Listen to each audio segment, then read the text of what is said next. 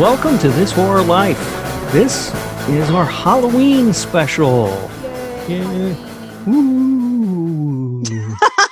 That was so depressing. You didn't know I did sound effects, did you? I did not. Yeah. There's a chill in the air. Ghost, it's Halloween time. Thank God, my favorite time. It is a weird Halloween this year, just like everything else this year. Yeah. But we soldier through, and Halloween is, the good thing about it is it can be an indoor holiday because you got all these scary movies and everything, right? So you don't have to lives go in your heart. Yeah, indeed. You don't have to go around other people if you don't want to. You can just chill out at home and watch some scary movies, and that is what we have been doing. And so for this Halloween special, we are going to be going through the Halloween franchise. Yep. Yeah. I guess I should say, I should introduce us, right? In case we have any new people along. They don't know who the hell we are. Yeah. My name is Rob Humphrey, and that is Ghost. And you are listening to This Horror Life, a podcast that is about all things horror. And today we are going to be very specific for us and just focus on the Halloween franchise. Yes. Yeah. It all started in 1978 with John Carpenter's Halloween. And upon rewatching this one, I don't think we have to talk a whole lot about this movie. No. It's brilliant. Yeah. It's just so good. Watching it again this week and just watching that tracking shot at the beginning, it's so perfect. There are a couple of cuts in there. It's not one take. They did make a couple of cuts, but they hid them so well. They really did, especially for the time it was done and like the budget they were on to make it. They really did hide those cuts. Yeah, I really enjoyed watching that one again. Did you notice? I don't know if you ever noticed this or not. When Lori is babysitting Tommy, they're watching a scary movie on TV. Do you know what that movie is? The Thing. It is. I know, because I thought of you. Yeah. This is like Rob's favorite movie, I swear. Yeah, I do love The Thing. And so anyway, I noticed that, and I don't know. There's just so many little touches to the movie that make it great. I've long thought that it's such a great slasher movie. Or one of the reasons that it stands above most of them is that this particular group of high school girls, Lori and her friends, Annie and Linda, they feel like, to me, real high school girls. They do. They definitely do. Yeah, and I believe I read somewhere that Deborah Hill, who was John Carpenter's producing partner, worked on the dialogue for the girls on the script and worked with the girls on the set. And I think she was the secret weapon of this movie. Maybe. Because when you get into the later sequels and stuff, it becomes much more of the slasher movie tropes, for characters. And all of them suffer for that, I think. But in this movie, this group of three girls really feels like three high school friends to me. So yeah, it just overall, I really, really enjoyed my experience watching this movie. I don't think I've ever not enjoyed it. Yeah. I had something pointed out to me since between my most recent viewing for this and the last time I watched it. I was listening to a podcast. I don't know if you've ever heard of the Horror Virgin. No. Oh, it's you should check it out. It's actually a really entertaining podcast. There's a group of three friends, and one guy who they call the Horror Virgin doesn't like horror movies, so they make him watch them, and then they talk about it. Yeah. Don't like horror movies. Oh, it's hilarious. He's just scared, and it's so funny. But in their episode during Halloween, he pointed out something I had never thought of, and that is that poor Linda is really maybe the saddest death in the entire franchise. Yeah. Because she dies thinking that her boyfriend is murdering her. Oh, yeah. Yeah. You know what? I didn't even think about that. No, I mean, she just slept with the guy. He went to go get him beers. He comes back and he strangles her. Isn't that awful? Yeah, that is pretty bad. Yeah. I can slam on the brakes on a show if I want to, Ghost. Wow. But yeah, so Halloween 1978 is it's just an absolute classic. It is not the first slasher movie, but it is the one that really launched the slasher craze. In as much as that, Friday the 13th is really the one that kicked off the slasher craze, but it was entire. As a matter of fact, they said was they wanted to rip off Halloween. So really that goes to Halloween, and Right. so maybe it's the first modern slasher. Yeah, I mean, I always consider Halloween to be one of, if not the first, Yeah, kind of slashers. I think what stops people is that there's not as much gore as people think about when they think of slashers. And this one, it's all about, setting up that feeling of dread that something's around, before the kill happens. Yeah, well, it's also, though, it was preceded by a couple of years by Bob Clark's Black Christmas. And then, of course, you can go all the way back to Psycho. Right. Whether you consider that a slasher or not. It's a little borderline, but it certainly leans in that direction a little bit. But, it's right there at the forefront. It, of course, there's the tradition of slashers centered around holidays or special days. And that all started with Halloween. Or I guess maybe it started with Black Christmas. But, and then you get Friday the 13th. And then there's like Groundhog Day, Arbor Day. I don't know. But so, yeah, it's just a seminal horror film, expertly directed. Have you ever noticed John Carpenter's cigarette smoke floating into frame? No. Okay, if the next time you watch it, you'll probably forget before the next time you watch it about this. But there's the famous scene where Michael is looking at, I believe it's Annie and Laurie, and then he steps back behind the hedge. Right. And then Annie goes up to check, and he's not there. At some point during that sequence, if you look closely, you can see cigarette smoke waft up above into the picture, and that's because John Carpenter was standing right off camera smoking. Wow. Yeah, I always find that entertaining whenever I see it, and once you see it, it's hard to miss. I'm sure. Yeah, so that is Halloween, 1978, and we talked about this. And we decided to name our best kill or favorite kill of each film. Which ones you pick for this movie? Funny that you brought it up. I picked Linda. Oh, really? I did. I don't know why. Oh, okay. Well, I think it was the whole phone cord thing. It was like, oh, all right. He just picked anything. He could have used his bare hand. He's like, nah, I'm going to use his phone cord. Yeah, and not only that, though, but it does have sort of that weird release of tension with the humor of her, of Laurie being on the other end of the phone, not knowing what's going on. I picked Bob. That I almost picked him. Yeah. But I think what I like the most about that scene is when Michael comes in and he's wearing the sheet with his glasses over it. Yeah. That's what I like about it. Yeah, that's interesting, because we don't often see that sort of Michael Myers doing that, trying to almost trick somebody. I like the Bob kill. It's he rams the knife through him and sticks him to the wall. Yep. And then he gives that's the first time we see that Michael Myers head tilt. Yeah. And I just love that. But this one was pretty easy. There were only a couple of really sort of, I don't know if you call them special kills or anything. For the most part, they're all pretty basic. I mean, Annie gets choked in the car.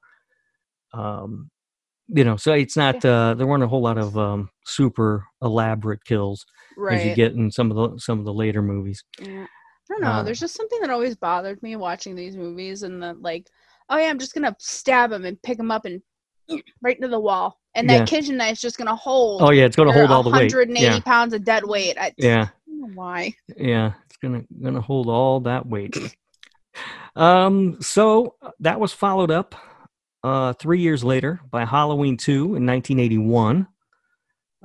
This is picks up right where the original ended. As a matter of fact, we see a part of the original's ending before this one starts, and I thought that was an interesting way to approach it, and I like the way they did it. Me too. I think I had read somewhere that initially they were just going to do Halloween and Halloween 2, and that was going to be it. Yeah, we'll talk about that here in just a little bit. I'm sorry, I'm jumping the gun. No, it's okay. It's okay.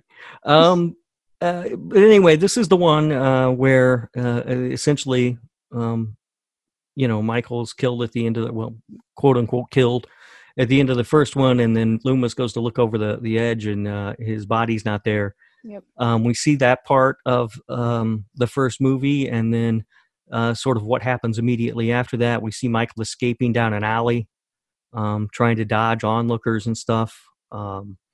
And of course, then we see them taking Laurie to the hospital. He finds out Laurie's at the hospital, so he goes to the hospital, and most of the movie takes place there.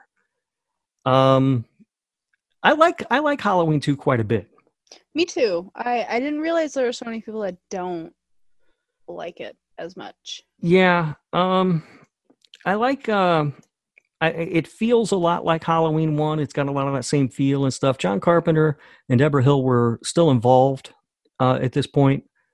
John Carpenter wrote the script, and actually, I think that they wanted to, after everything was said and done, they wanted to up the kill count and the gore a little bit in this movie.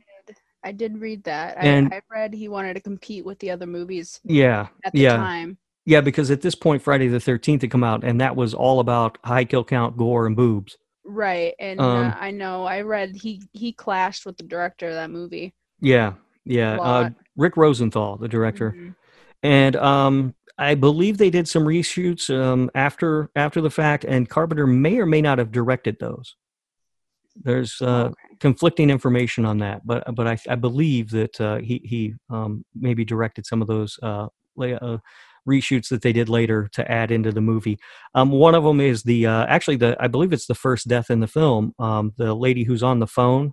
It's a weird scene though, because she's just on the phone, and then Michael jumps out of like nowhere. Like I don't even know where he was hiding. Yeah. It's really kind of a weird one. But that one was inserted later. I love the sequence before that when he goes into her neighbor's house to get the kitchen knife. Oh yeah, to get the knife. Yeah. Yeah. The Elrod house. I've always loved that sequence a lot. I'm not sure what it is about it that I like, but I think it's a really cool moment in the movie. And once we get to the hospital, did you notice the kid with the razor blade in his mouth? I didn't realize it was a razor blade in his mouth. Yeah, it play on sort of the urban legend of Right. Yeah, you'll get a razor. I didn't know that. I thought maybe he got socked in the face or something was up. I didn't realize it was a razor blade. Yeah. There's one quick shot where you can see it pretty clearly, and it grosses me the fuck out. Does it really? No, I do not like it. And one thing I noticed is his mother is weirdly calm. Oh my God. Like no, I would. That's why I was like, there's no, like, I just figured he got like hit or something or fell down while he was trick-or-treating or some shit like that. If that was me with a razor blade in my mouth from candy, my mom would be raising all sorts of hell. Yeah. Oh my God. There's no way. But yeah, I noticed that this time around. Was there anything about Halloween 2 that stood out to you? Any moments, anything you particularly liked or disliked? The only thing that bothers me with Halloween 2, and I'm sure it's just what bothers a lot of people, is how the fuck are there only like 3 nurses? Yeah, there's nobody in the hospital. Yeah. But I think like I'm thinking of it like as like a hospital like near me kind of hospital. I know they mentioned it and called it a clinic at one point too. Yeah, they do call it a clinic a couple of times. I don't know if it's supposed to be like much smaller and that's why there's only that much staff on at night. Yeah, it's weird because they do refer to it as a clinic a couple of times, but when you get there, you see Haddonfield Memorial Hospital. Right. The sign says that. And, there's an emergency room and stuff clearly because there's ambulances making drop-offs there. Right. So I'm just wondering if it's like a clinic. I know we, like, where I live, that we have, like, the big hospital, and then there's, like, offshoots of the hospital where, like, they don't do everything. You don't go there for, like, emergency surgery, but, like, they have an emergency room. Go so that are much smaller, but they're still staffed. So that's the only thing that like bothers me a little bit. And it could be with the times. It's a pretty good sized building too. So yeah, that is kind of weird. But having you and I both spent some time in hospitals recently, Yes, we have. and I can vouch for the fact that you were never not around somebody. Right. There There are are people in people and out of that room constantly. everywhere. Mm-hmm. But yeah, so yeah, that is kind of weird. That's part of the flaw, I guess, with the movie. Um, Right. they did try to up the gore in this one, and the kills are somewhat more creative, I think. Um, Yeah. they did a pretty good job with that for the most part. What did you think of the character of, I believe his name is Bud? I don't even know. I think he was an ambulance driver there, but he was the one who got in the hot tub with the girl Oh and stuff. yeah, he's a little fucking ass. He's a Right. fuck boy He was. through and through. I found him to be really obnoxious, but also Yep. rather entertaining. That's why I asked No, about he him. was so obnoxious.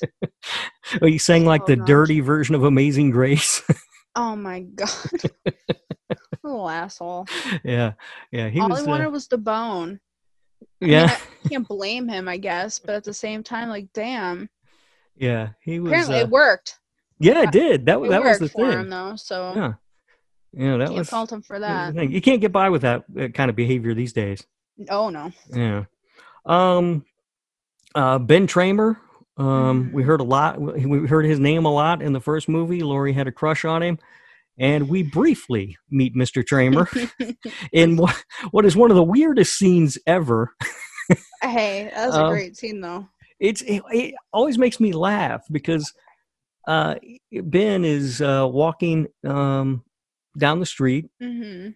wearing a Michael Myers mask. Of course, he doesn't Right. know that's what it is at the time. Right. He has no idea. He's just wearing the same mask that Michael happened to steal from the. Right. What did he steal? Like a hardware store? He stole a Yeah, Halloween I think it mask or was a something? hardware Yeah. store because I think there were other things that were Yeah, stolen they said I think he took some rope and some rope knives or and something. yep, knife. Um, so anyway, Ben's walking down the street, and Loomis sees him, and the sheriff sees him, and Mhm. they both yell at him to freeze, and he walks faster because he's. We Scared. learned he had been drinking too, and he's underage. Mhm. He had been at a party drinking.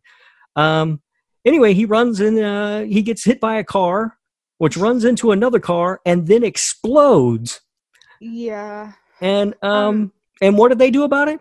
Nothing. Nothing. They just get in their cars and leave. There are two things wrong with that bother me so much.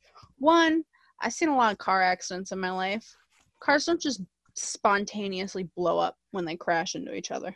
Yes, that is a problem. Although I Although do. it was an ambulance though, Yeah, so I I give kind it a of. little leeway. I always give leeway for stuff like that because that's just movie magic. It Right. happens all the time. The other Um, thing about that is how is that the only other kid walking around with that fucking mask on? Yeah, yeah, he is. He does seem to be the only one. But yeah, I just always think it's so funny. Like they're like, "Oh, that's not Michael," and then they just leave. Nobody says The anything mask about the is dead. burning into his Yeah, face. yeah, And like, oh no, that's not him. I'm like, yeah. honey, no, the mask is still on his face. Right. And Is it nobody not 12 feet tall? does anything about the burning teenager pinned between the ambulance and the car. Yeah, that's pretty rough. Um, yeah. Did you notice Dana Carvey? I did not. Yeah. All right. There's only really like one, maybe two shots where you can really tell it's him. Yeah. Yeah, he has. I don't even think he has any lines in the movie. It's one of his first films, though. I always like to point that out to people, and no one ever cares. I like Dana Carvey. Yeah, I like Dana Funny. Carvey too. It's just, But no, it's one I of those. didn't see him. Yeah, it's just one of those things you point it out, and everybody's like, whatever. So anyway, that's Halloween 2. What did you pick as your What favorite did I kill? pick? I picked Karen with her face getting burned off in the hot tub. That is exactly the same one I picked. This one was a little tougher though because I almost went with Ben Tramer. No. You know what? No. I didn't pick him because he's not killed by Michael, but his death is pretty fucking spectacular. It is. It is definitely up there for showmanship. Yeah. I will say that. All right. So then the franchise continues 1 year later in 1982 with Halloween 3, Season of the Witch. I don't want to talk about this movie. In this movie, You're just gonna glaze over me saying no. Yeah. So in this entry in the franchise, we go in a slightly different direction. Uh, so most people know, I'm sure by now, there's no Michael Myers in Halloween 3. And this is where I said we talked briefly about Halloween 2 being the last one.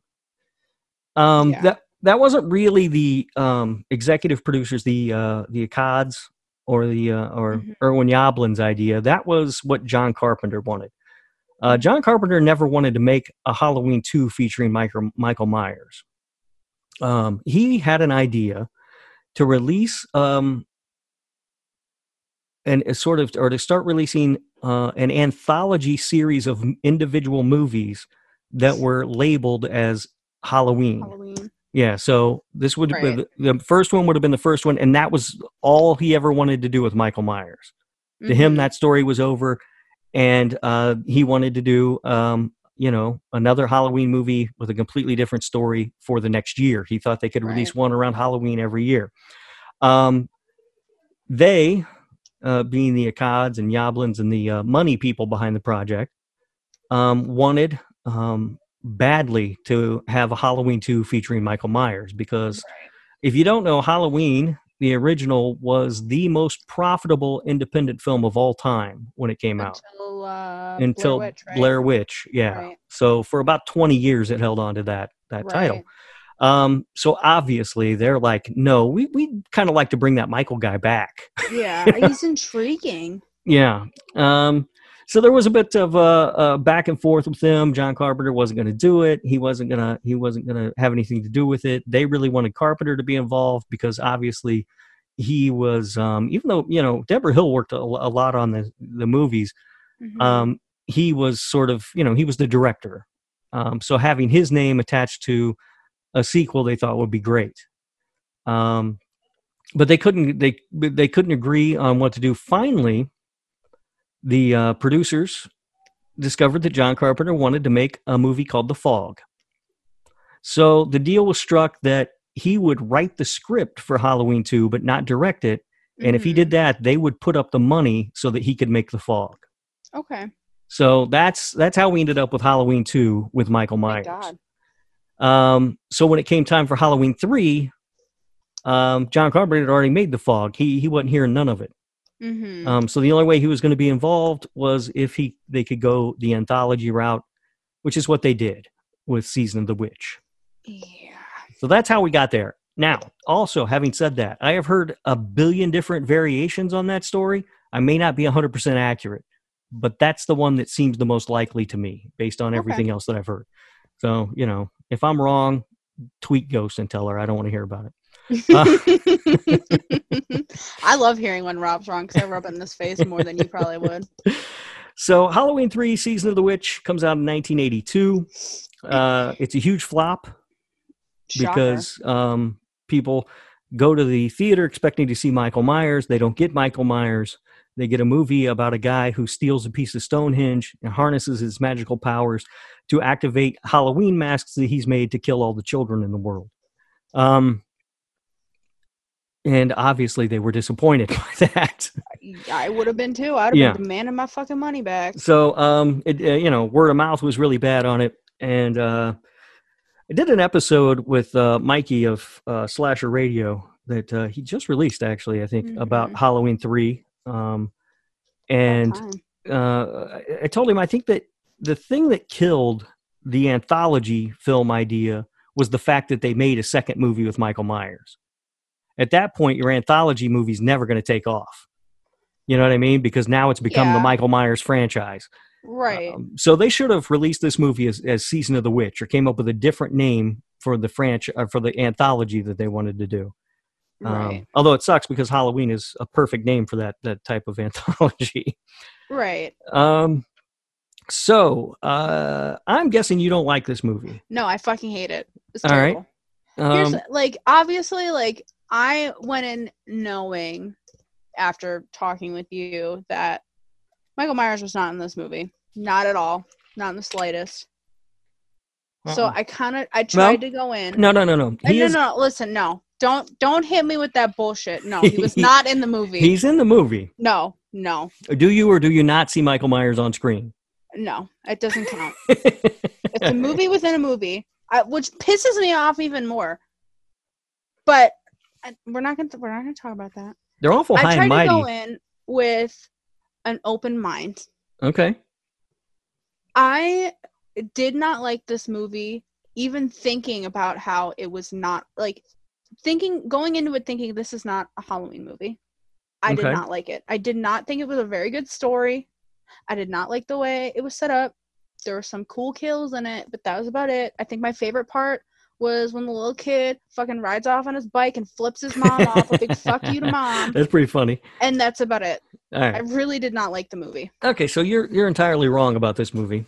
Oh, no, I'm not. But thanks for playing. Season of the Witch is brilliant.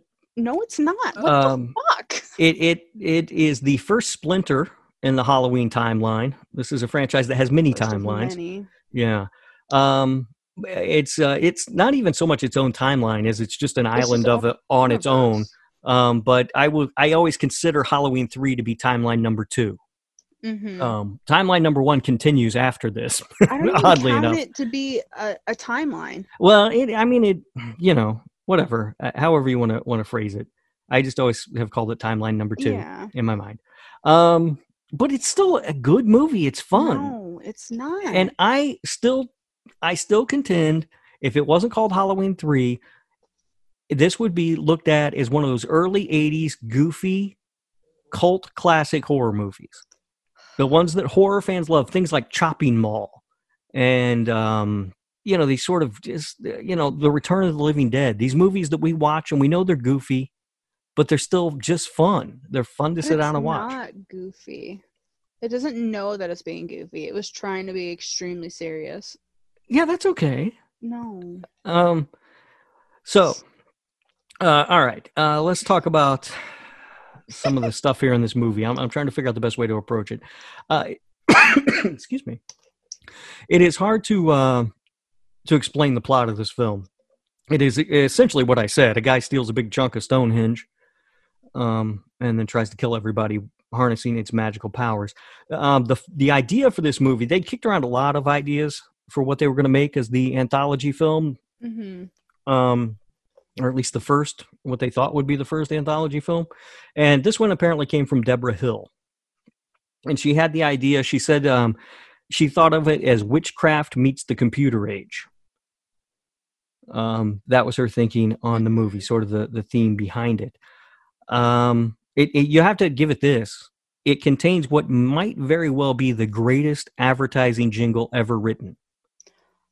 Because you can't get that fucking thing out of your head once you hear it. It's pretty annoying. Yeah, although I keep seeing all over Twitter people like making jokes about Halloween's coming up or whatever, and for some reason I can't get I do it with a different jingle. I don't think it's the right one in my brain. Oh yeah, it's really close to London Bridge, I think. Okay, then maybe I am doing it correctly. I don't know, but it was really annoying. It gets stuck in your head, and that is what a great advertising jingle is supposed to do. That's true. Right. The kills you mentioned, you did give it props for having good kills. And there are a number of those throughout the film. We'll talk about those when we get to best kill, because I don't know which one you picked. Mm-hmm. But there are a couple I want to bring up. Then it gives us an amazing character. Who?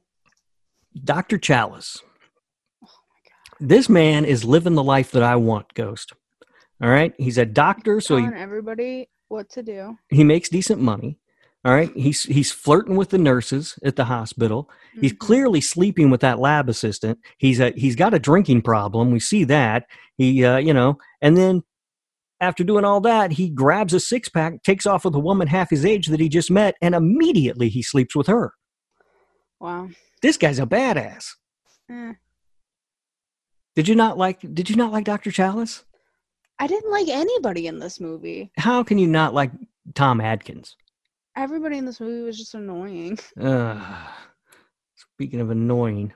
You're stuck with me. Too bad. There's a little moment at the end that I love, too, that I actually don't think I've ever noticed in all the other 100 times I've watched this movie or whatever it is. At the end, when Connell Cochran knows that he's been bested, when Dr. Chalice and the young girl, Ellie. Ellie, are standing up on the catwalk above him, Yeah. he knows he's been beat and he's going to be killed, and he looks up and he gives them a little bit of applause. Did you notice that? I did. I don't think I'd ever seen that before, but I absolutely loved that moment. See, I'm still uncovering stuff about this movie. That's how deep it is. Sure, deep. Let's go with that. I don't know. I think the biggest thing is like there's just like too many elements of things going on. Like it would have been cool enough for them to be like, all right, we chipped these fucking masks that are connected to our fucking supercomputers. They're gonna do this to people. Why the fuck you gotta bring in a piece of Stonehenge? And because then that's what activates the at the end of everything. That's what activates the chips. The computers are taking the powers. They're harnessing the power of Stonehenge to activate the chips to kill everybody. I don't know. Things like that get me. It's to me, it's just a little too far-fetched. All right. So it bothers me. Like, when video games do that, too, it bothers the shit out of me. All right. Well, let's just agree that you're wrong. No, we're going to agree that you're wrong, and this is a terrible movie and should not be considered part of the Halloween franchise, since it does not have Michael Myers. Terrible or stone cold classic? Terrible. All right. Now, what about the, okay, so you're saying Michael's not in the movie, even though we clearly see Michael. Okay. The movie's not based around Michael Myers. But how about this theory, though? This is a side story. Have you heard this? This is a side story. Mm-hmm. Because at the end of Halloween 2, Michael Myers is killed. Okay. Right? Oh, and that's another thing Supposedly. I wanted to mention about John Carpenter writing the script for Halloween 2 and wanting to do the anthology thing. At the end of Halloween 2, Michael Myers is shot in both eyes and blown up and set on fire. And Carpenter thought, they'll never be able to bring him back now. No. Yeah. No. Listen, there are medical miracles every day. Yeah, he thought that character was gone for good. And no, he was not. As we will soon find out. But there is a theory that sort of takes Season of the Witch and makes it part of timeline number 1. Connell Cochran has figured out a way to make realistic, real human-looking robots. We haven't even talked about the robots. So there is a theory that he makes a Michael Myers robot and sends that to Haddonfield for part 4. What do you think of that? That's stupid. Well, it explains why Michael's not dead, and it explains why he has such superhuman strength all of a sudden and can't be killed. That doesn't explain how there's a movie that they're watching. Isn't that why he's on like the TV screen, and that's how? Yeah. There's a commercial. There's a commercial for and they're really, they're really high on themselves because they call it they call it like the Eternal Classic Halloween or something. Yeah. Like they're really, really inflating themselves. So, but it could, because if he had killed those people in 1978, they could have made a movie about it. I get. You know what? Whatever helps you sleep at night. So makes you feel better about loving this movie so much. It's fine. I'll accept you either way. It all ties together. It all ties together perfectly. Okay. All right. So the movie ends with Dr. Chalice on the phone with, I don't even know who he's supposed to be on the phone with, because he's trying to get the Silver Shamrock special taken off of 3 broadcast channels. Yet he's doing it on 1 phone call, which wouldn't be possible. But anyway, aside from that, he's yelling because he gets it off the first, he gets it off the second, but the 3rd channel's still playing it. And that is sort of where the movie ends.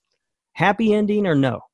Well, here's my theory. I think it's supposed to be ambiguous, like whatever you want. Sure. But, okay, so if that theory is that then in part 4 they send, like, Michael Myers or whatever, how are there any fucking kids left in the world? I swear to God, they all bought those goddamn masks. They did all buy those masks, but the ones that would have been saved would have been kids like me who were poor and didn't get brand name stuff like that.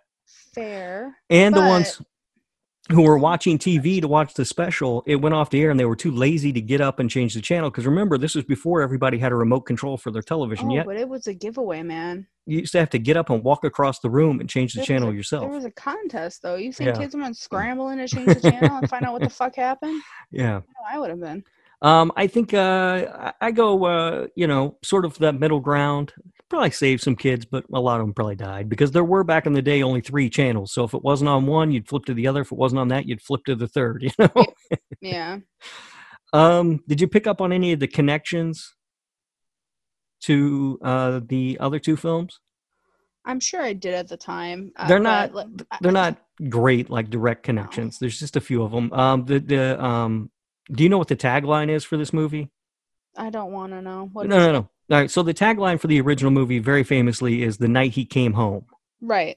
The tagline for this movie is "The Night No One Comes Home," which I think is pretty brilliant when you think about it, right? Because Michael's not coming home. He's not in this movie, and your kids aren't coming home either.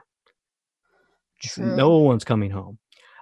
This one does start with a jack-o'-lantern at the beginning. It's just a digital jack-o'-lantern on a computer screen this time around. Annie from the original movie plays Dr. Chalice's ex-wife, Linda, in this movie. It's the same actress. I did pick up that Jamie Lee Curtis was the voice of the operator. Twice. She's the phone operator and the PA announcer. Right. I was like, is that who I think it is? I said, that's Jamie Lee Curtis. It is in this movie. Yep, it is. That was the other connection that I had. And then there are some other ones, but they're sort of a little iffier. Iffier than my robot theory, if you can believe that. All right, so clearly you don't like Halloween 3 Season of the Witch. This is a divisive film. It is one that I get tired of arguing about every single year. Because you're wrong. Around this time, it's just exhausting. The people who don't like it, like you, are going to, just miss out on one of the great pleasures for the rest of your life, and that's fine with me. It's not a good movie. You do what you want to do.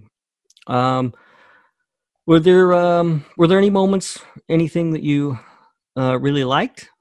No, I told you I really did not like anything about this movie. It was really not that good. The one moment I really, really liked was the kid flipping his mom off. Yeah. Because he rode away on his bike.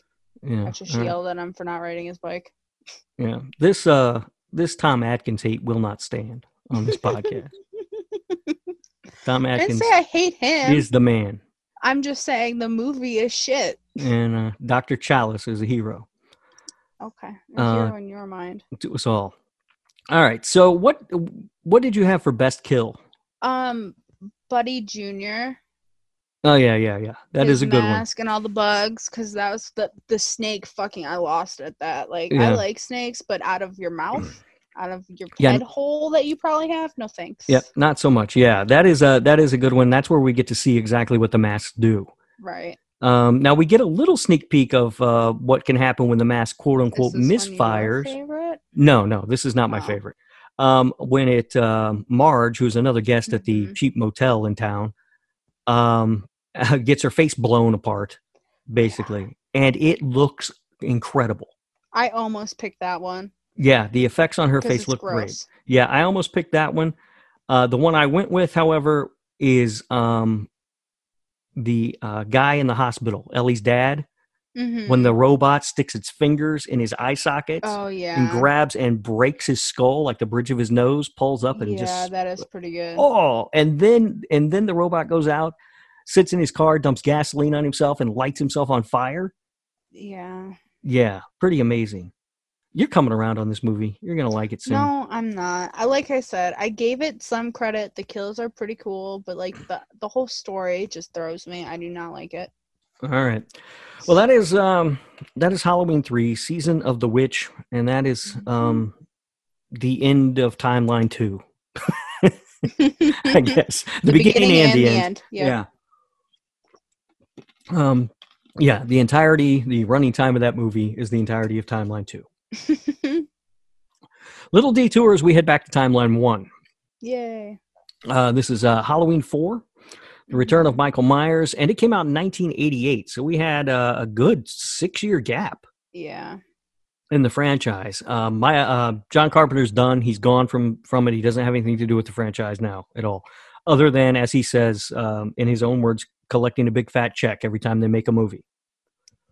I like this one. I do too. Overall, this one is a pretty entertaining movie. And I love there's a at the beginning. There's a music cue that is absolutely perfect. And it's when they start moving Michael. Like, there's no music or anything. We don't hear the Halloween theme when they're going into the hospital to get him. It's not until they start pushing his gurney, they push him through the door and into the rain. That's when the music kicks in. And it's just so perfectly timed. I absolutely love it. I marvel at that every time. The story for this movie, it's also this. The movie is Halloween 4: The Return of Michael Myers. They wanted to make sure that people knew Michael was in this one. Right. Yeah. Makes sense. I don't blame them. And so it's this is almost in some way the first movie again. It's sort of in the same way that I'm trying to think of the stupid Star Wars movies' names.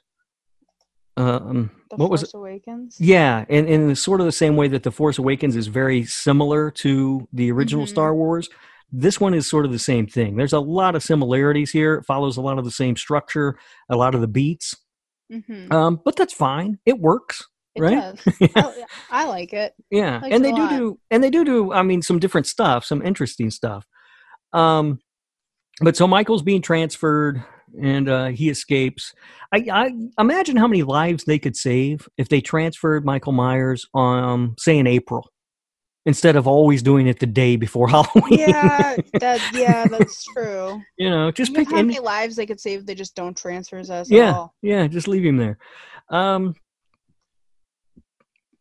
So when he's leaving the hospital, when they're transferring him from wherever he's at to wherever he's going, he's in an ambulance. And they think he's in a coma, I guess. I think because he's still obviously, because it's stems from off of Halloween 2. So he's still in a coma from all the fucking gunshots and being basically burned alive. He probably had so many third-degree burns. Well, what they don't know is that he's actually a robot who hasn't been properly charged yet. If they had just plugged him into his charger, he'd do. So anyway, they think he's in a coma. He snaps out of it, whatever, awakens, I don't know.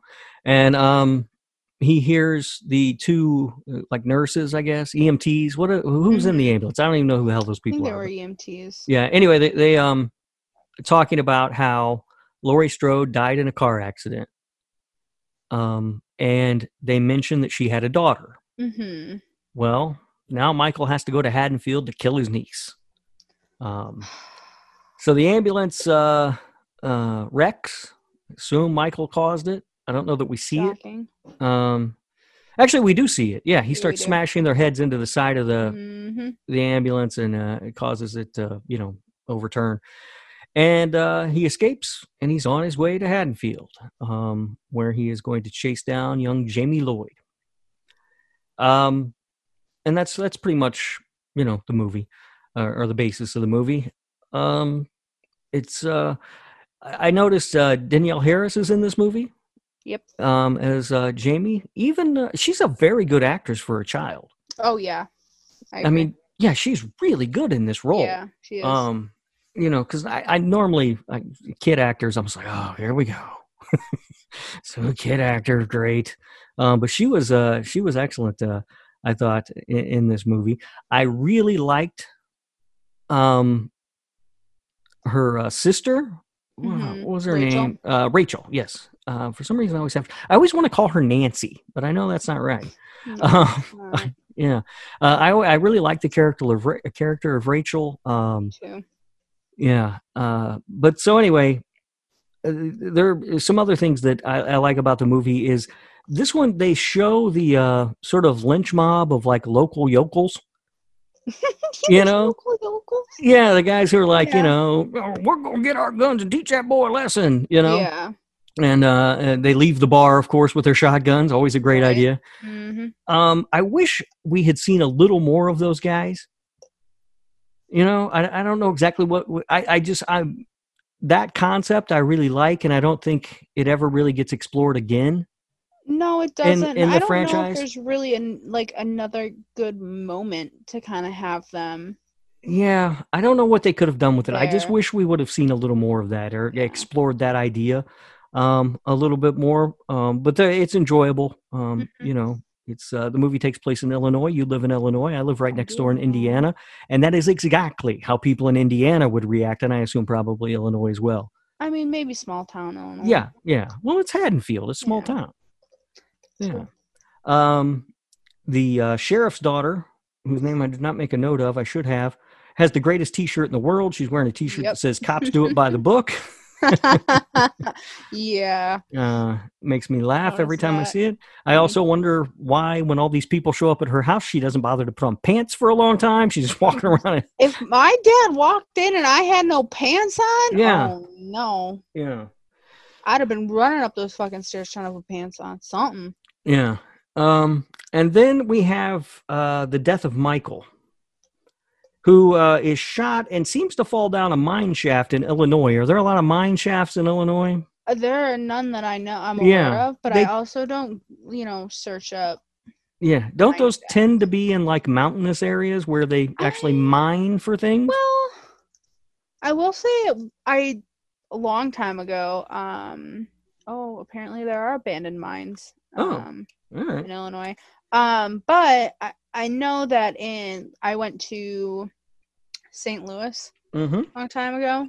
This was years and years Never. I ago have with my never had a family. good time in St. Louis. Well, we stayed outside of St. Louis and we did this little like tour of like an old like mine shaft. Well, I don't know if it was yeah, I'm pretty sure it was mine shaft. It was a big fucking they were called the Bonne Terre mines. Interesting. Yeah. All right. Well, you learn something new every day. Named after a potato. I thought that it was odd, but apparently that is something that can happen. And then we get the ending. The ending shows young Jamie in a clown costume, similar to the one that young Michael was wearing at the very beginning of the original film. And she goes in and stabs her foster mother. And then comes out. We don't see her stabbing her mother, do we? No, I don't think just so. hear the scream. Yeah. She steps out onto the top of the stairway. She's holding a knife. She's got blood on her. And I never noticed until this rewatch that Loomis is ready to shoot her ass. Did you see that? You didn't notice that? No, he pulls his gun. Yeah, he pulls his gun, is like ready to shoot her ass because Yeah. he's like, oh no, the cycle, it's gonna happen again. Yeah. But he doesn't shoot her, and that's sort of where we leave it. So they've set up that it looks like going forward, Jamie is going to be the killer in the franchise. And originally that was an idea that they had. They flirted with going that direction, and then ultimately they pulled back.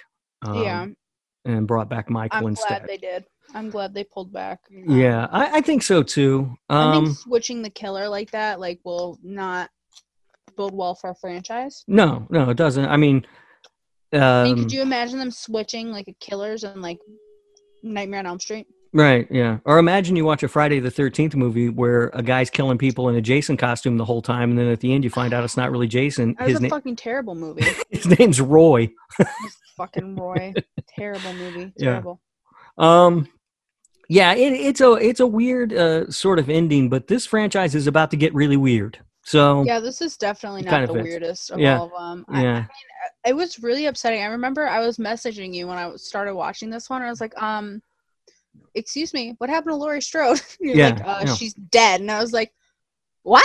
Yeah. She died in a car accident. Yeah, I'm used to, watching, like, I had never seen 3, 4, 5, 6 in this series.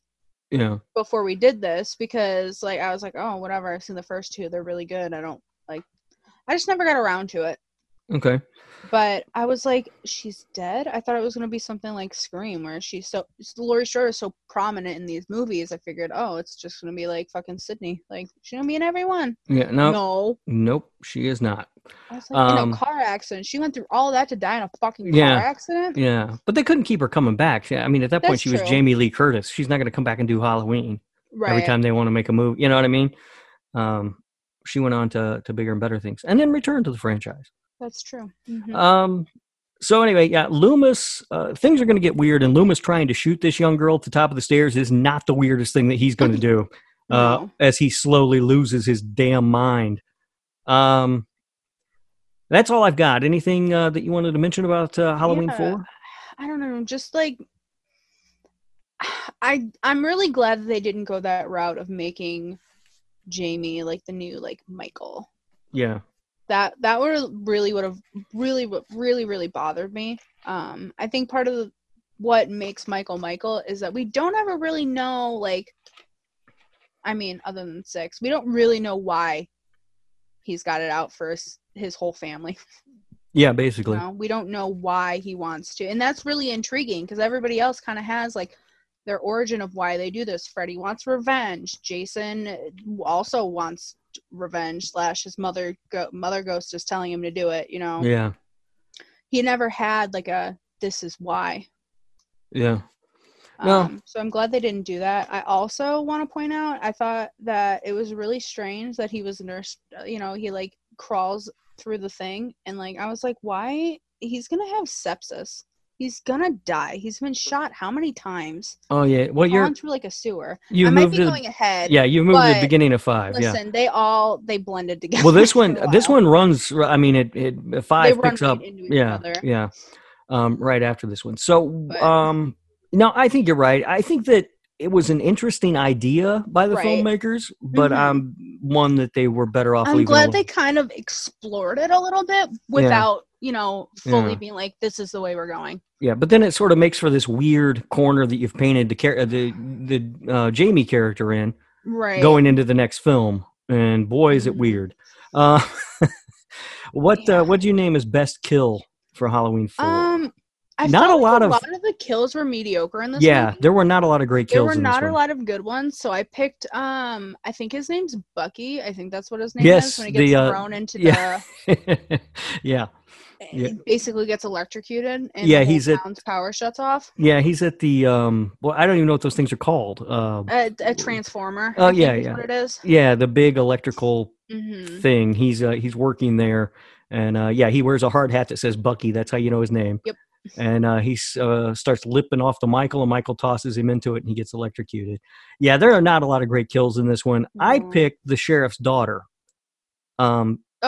Simply because Michael grabs a shotgun, and he doesn't shoot her with it. He stabs her with it. That's true. I forgot about that. Which is not really what I would have thought to do if I had a gun and was trying to kill somebody. That is true. But yeah, he runs it right through her. I think by that time, though, she had changed out of her cops do it by the book shirt, so that didn't get ruined. Sure. Thank goodness. It's floating around somewhere. Yeah, it's out there. So that brings us then to Halloween 5, The Revenge of Michael Myers, and that was out the very next year, 1989.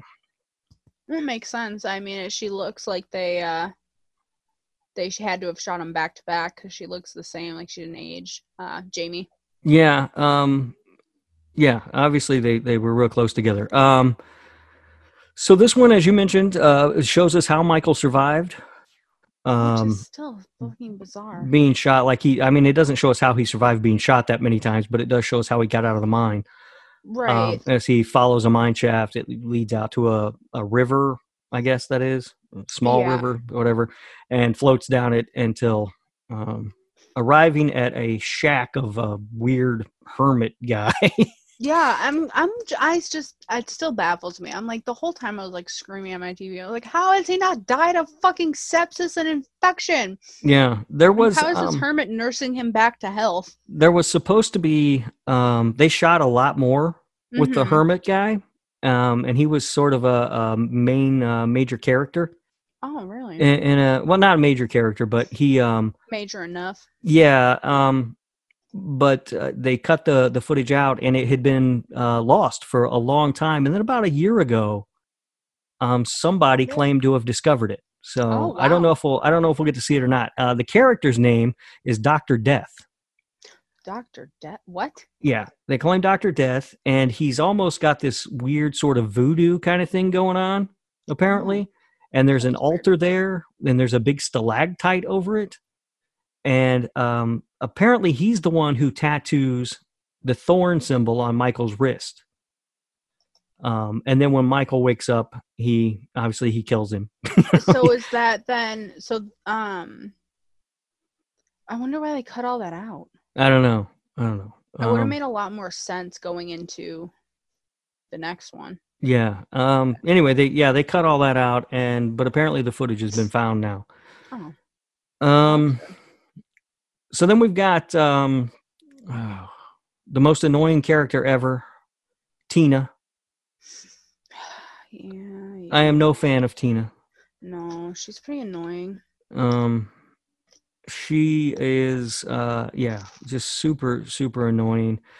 And Rachel is killed. Also not a big fan of that decision. I was so mad. I was like, wait, I was watching it, I must have missed it. Oh, really? Yeah.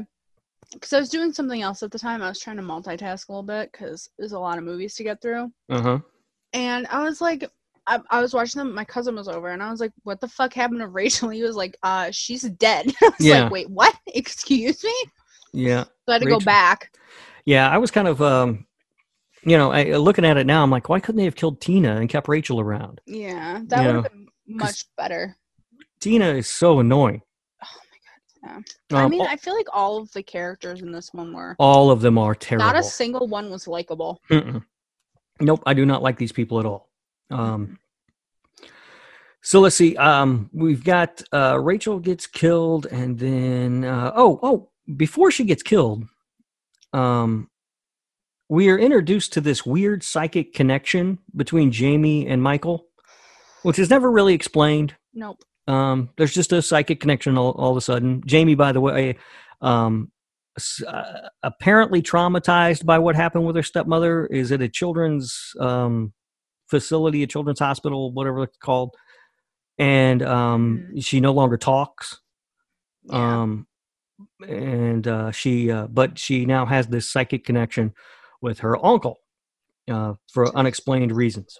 And so she has a freak out at the hospital, and Loomis, who's just hanging around because he's Loomis, and he does nothing but scream at her this entire movie.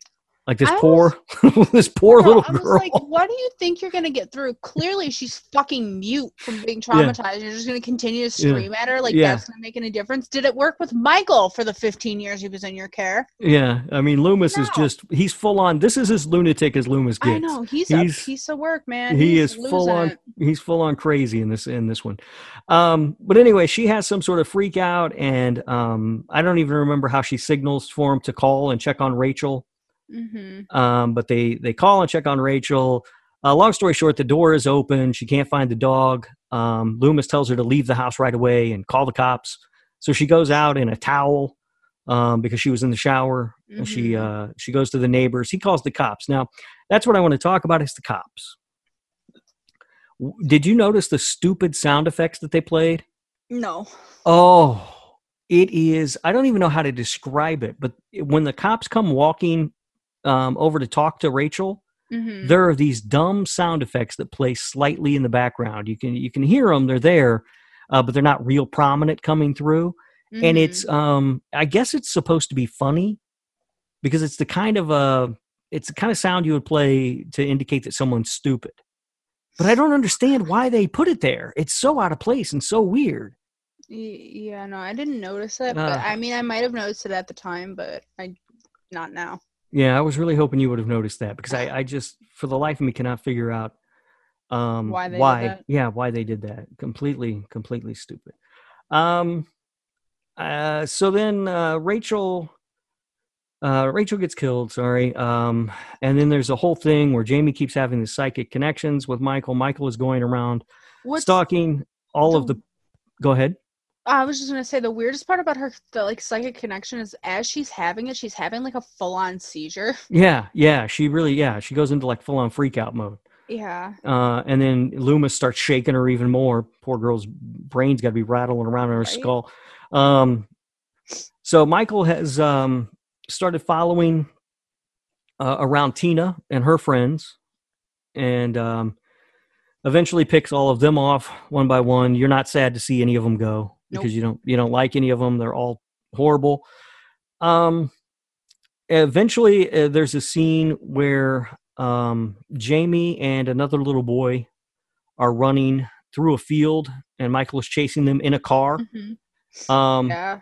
I love this scene when he hits the tree, and you just hear the horn, because obviously he's smacked into the tree and he's laying on the horn, and then the horn just stops.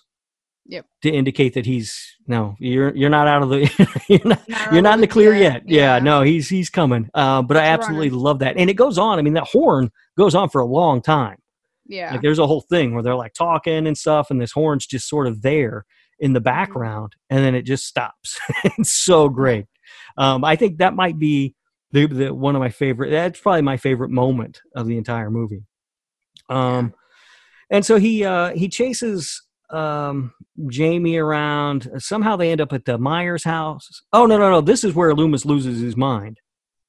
And decides to use Jamie literally uses this, like, how old is she? Like 9, 10? Yeah, I don't think she's even that old. Yeah, literally uses this young girl as bait for a serial killer to lure him back to the Myers house. And basically the movie wraps up there. There's a very intense, I mean, Michael really goes after this little girl in this movie. I know. Yeah, I mean, and that is, I think, the final note that I wrote about this movie is that it just seems meaner than all the other ones that we've seen so far. I know that's a weird thing to say, because obviously there's, murder in all the other movies, but this seems much more mean-spirited. I think it's because he's going after a little kid. Yeah.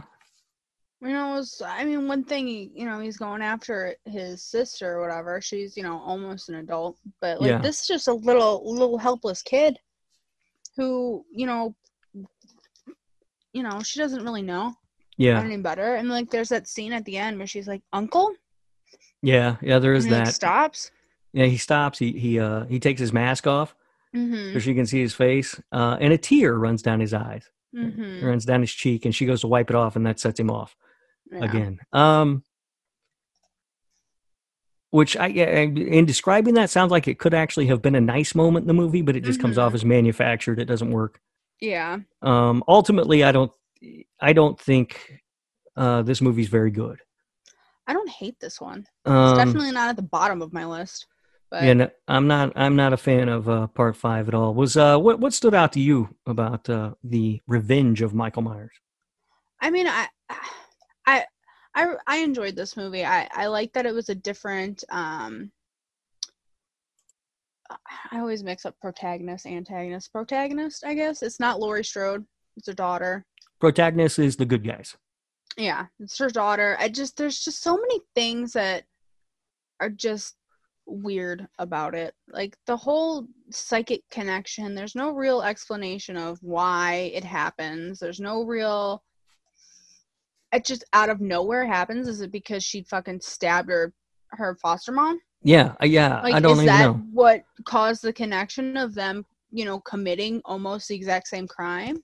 Yeah. I mean, granted, it was stepmom versus, sister, but yeah, that was really fucking bizarre. Yeah, it's never explained. Yeah, there's a lot of holes, I feel like, in this movie too. Loomis loses his marbles beyond belief, screaming at a little girl the entire movie. I don't know how she kicking and screaming smacked the shit out of him, because I probably would have. Through the first 4 movies of this franchise, well, not including 3 because he's not in it, so 3 of the first 4 movies of this franchise, Loomis is one of my favorite characters. And by the end of 5, I end up hating him. Like he just talks weird, and I think that's part of the reason I don't really like him is the way he talks. I mean, I get it. Don't say that. You think it's because he's British? No, I'm not talking about the accent. I'm talking about he just talks so fucking old school. Well, he's old. I guess. He's old and he's English. That's how they talk over there. You reach a certain age in England, and you just say weird things. Oh, okay. So his descent started much sooner than we thought. Yeah. No. I don't like the Loomis character in this movie at all. I think they went too far with it. It's supposed to show his obsession with Michael Myers, I get that, but it goes too far to where he's just an insane person. Yeah, and I don't like. I think is it this one? The whole movie, there's like this weird guy in a trench coat Yeah, that they're just trying to build up to something, and then at the yeah, very end, it's like, oh, yeah, Michael's gone, his cell's empty. After they told poor Jamie he'll be yeah, locked up for the rest of his life, and then she goes back, he's fucking missing. Like, yeah. So at the end of the I movie, yeah. hate the ending of this. I almost forgot about that. That's kind of a big Yeah. deal. So yeah, throughout the movie, we do sort of see these shots of really just this guy's like boots Mm-hmm. walking. He's wearing like black boots, and we can see that he's got on like a black trench coat, and they're just sort of in there. You don't know what they are. At the end of the movie, this time they haven't killed Michael. Right. He was shot They with, capture him. I assume, tranquilizer darts and had a big chain net dropped on him. Yeah. Uh, excuse me. So they have him locked up in a cell. Hilariously, he's still wearing his mask, which I Right. don't. I mean, I'm not a police officer, but I would think they would take that off. I don't think, Yeah. you know, I would agree. I think they would. yeah. You don't get to Be wear like that in that. your mug shot. I don't think. No. But he's Maybe he's just that fucking ugly from all this shit. yeah. Getting shot in the face and burned up. They're just like, you know what? You can keep the mask. He's chained up inside of a cell. Looks like he's chained up to like a chair or something. I don't know. And still wearing his mask. And Jamie sees him, as you said, and they tell her he's going to be there forever. He's never going to get out, whatever. She goes out, gets into a police car. They're going to give her a ride home. And we see this mysterious man in black walk into the police station. And we hear all hell breaking loose inside, gunshots and screaming and all sorts of things. And then there's an explosion. And Jamie finally goes in to see what's going on. And all of the police officers of Haddonfield are once again dead. This entire police force has been wiped out like 3 times in this franchise at this point. Right? I'm like, how do they keep hiring? Yeah, police right. officers? Yeah. They probably got to get like a really good like bonus for signing up. But anyway, they're all dead, and she goes back to the cell, and it's empty. So whoever this man in black is helped free Michael Myers. Now, funny note about this: the producers insisted that they put this in the movie because they knew that they already knew they were going to make a part 6, and they wanted a through line. Right. But they didn't really tell them how it had to be done. They just had to come up with. Actually, I don't even know if they told them it had to be a man in black. They needed something to lead into the next film. So the filmmakers made this, and then when it came time for them to make part 6, the guys who were making part 6 were apparently really pissed because they had no idea what to do with this guy in black who just shows up out of nowhere all of a sudden.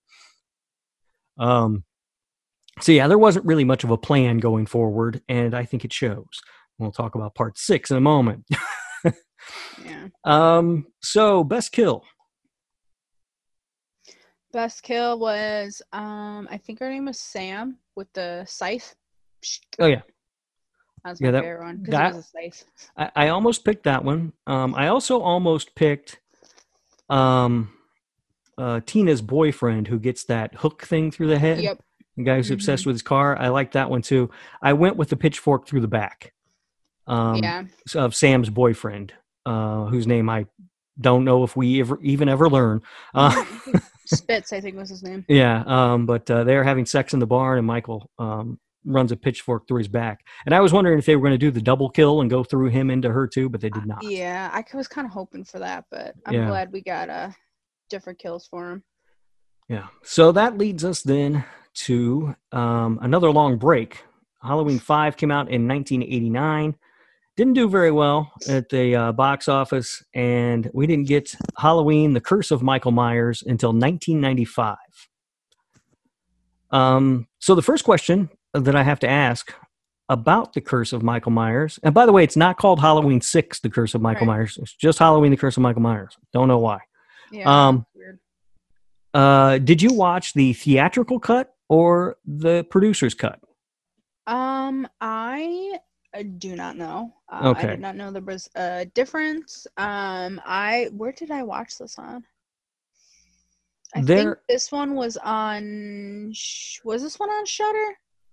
I can't remember. I had to watch them in different spots. Shudder had some, and I had to watch a couple on AMC, which sucked because they were cut for time and like language and violence and shit, which was annoying as hell. But I'm pretty sure I watched this one on Shudder, so I don't know which one they have on there. Well, let me ask you. Imagine theatrical. There are quite a few differences, some bigger than others. But let me ask you this: in the version that you saw, was Michael the father of Jamie's baby? Oh, I don't know. Oh. I'm gonna be honest. I don't really remember. All right. Remember that one. I got to that one. That was one of the last ones I watched when I watched like a whole sequence of them, and I was starting to fade out with that one. I was going to rewatch it again, but I was like, I cannot rewatch this movie again. Yeah, it's not good. I kind of assumed that he was. Okay. Based on the storyline of the movie. In the producer's cut, he is the father of her baby, which is fucking weird. Yeah, I'm annoyed about that. And the theatrical cut, it's not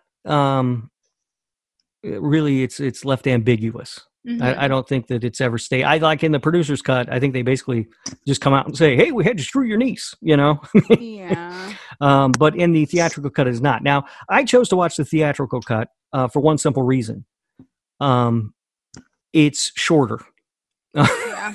I wanted to get through this movie as quickly as possible. I don't like this one. It's a hot mess. It's all over the damn place.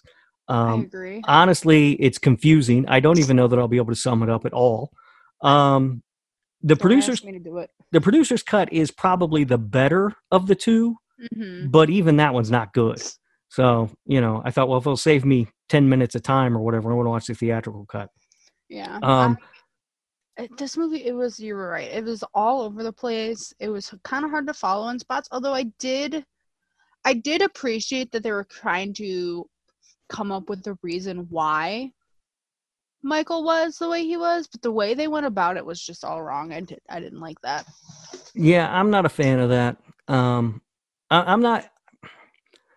A lot of times I think movies try to explain too much. You know, like I don't need to know why he's evil. He's just evil. Yeah. And that's good enough for me. Now, granted, this is the 6th film in a franchise. Eventually the ideas are going to start to, run out. So you're gonna. He's only got so many family members to try to kill. Yeah. So you're going to want to, maybe explore his background and figure out why. Mm-hmm. All right. So in this movie, geez, I got to grab something to drink. Hold on. Okay. I'm dying. That's not good.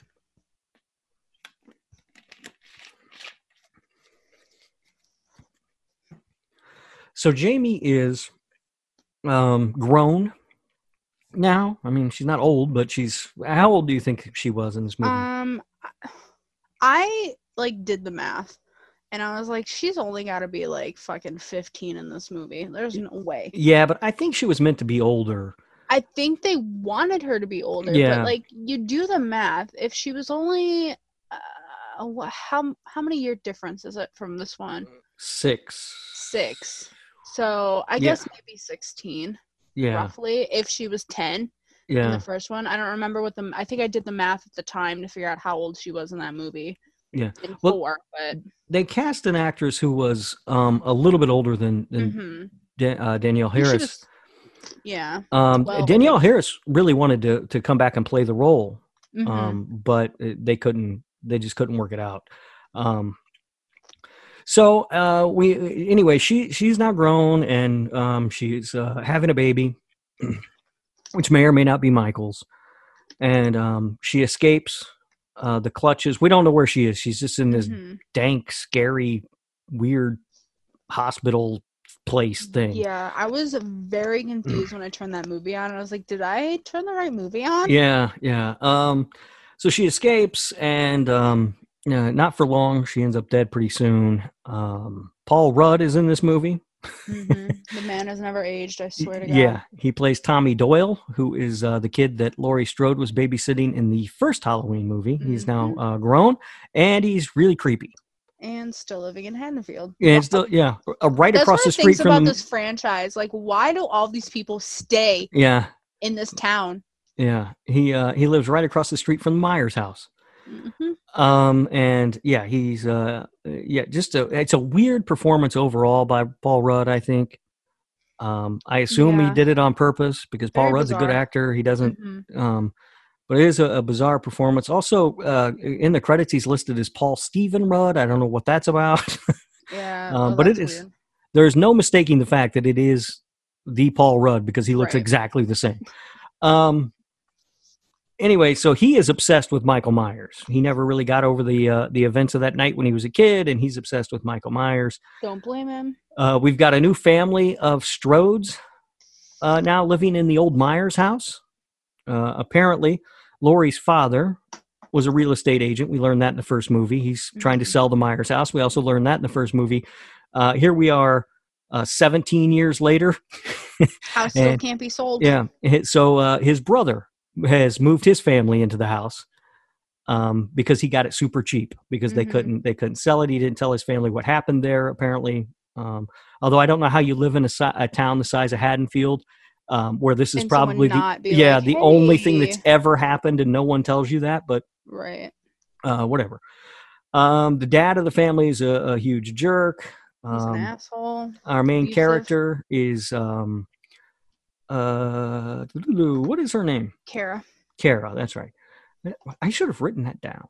Our main character, basically, the film is Kara, and she has a young boy named Danny. And then we also meet her mother, who's a meek little woman, and her brother, who is obnoxious, and at one point sounds exactly like Beavis and/or Butthead. Did you catch that? Yeah, I did. Yeah, really weird line reading from that guy on that. And I also think that it was really weird because it sounded like it had been ADR'd in. So he would have had as many takes as he wanted to get it right. And they went that one. Yeah, they went with that one. And his girlfriend, we also meet her, and that's the main nucleus of the movie. And so as the movie goes on, well, let's start with Jamie, because she, in the theatrical cut, she gets killed off really quickly. She leaves all right. So she leaves the hospital where she had the baby, the quote unquote weird, creepy, dirty hospital. She steals a truck, and she drives to the bus station where she stops. Don't understand why you go to the bus station and not the police station, but whatever.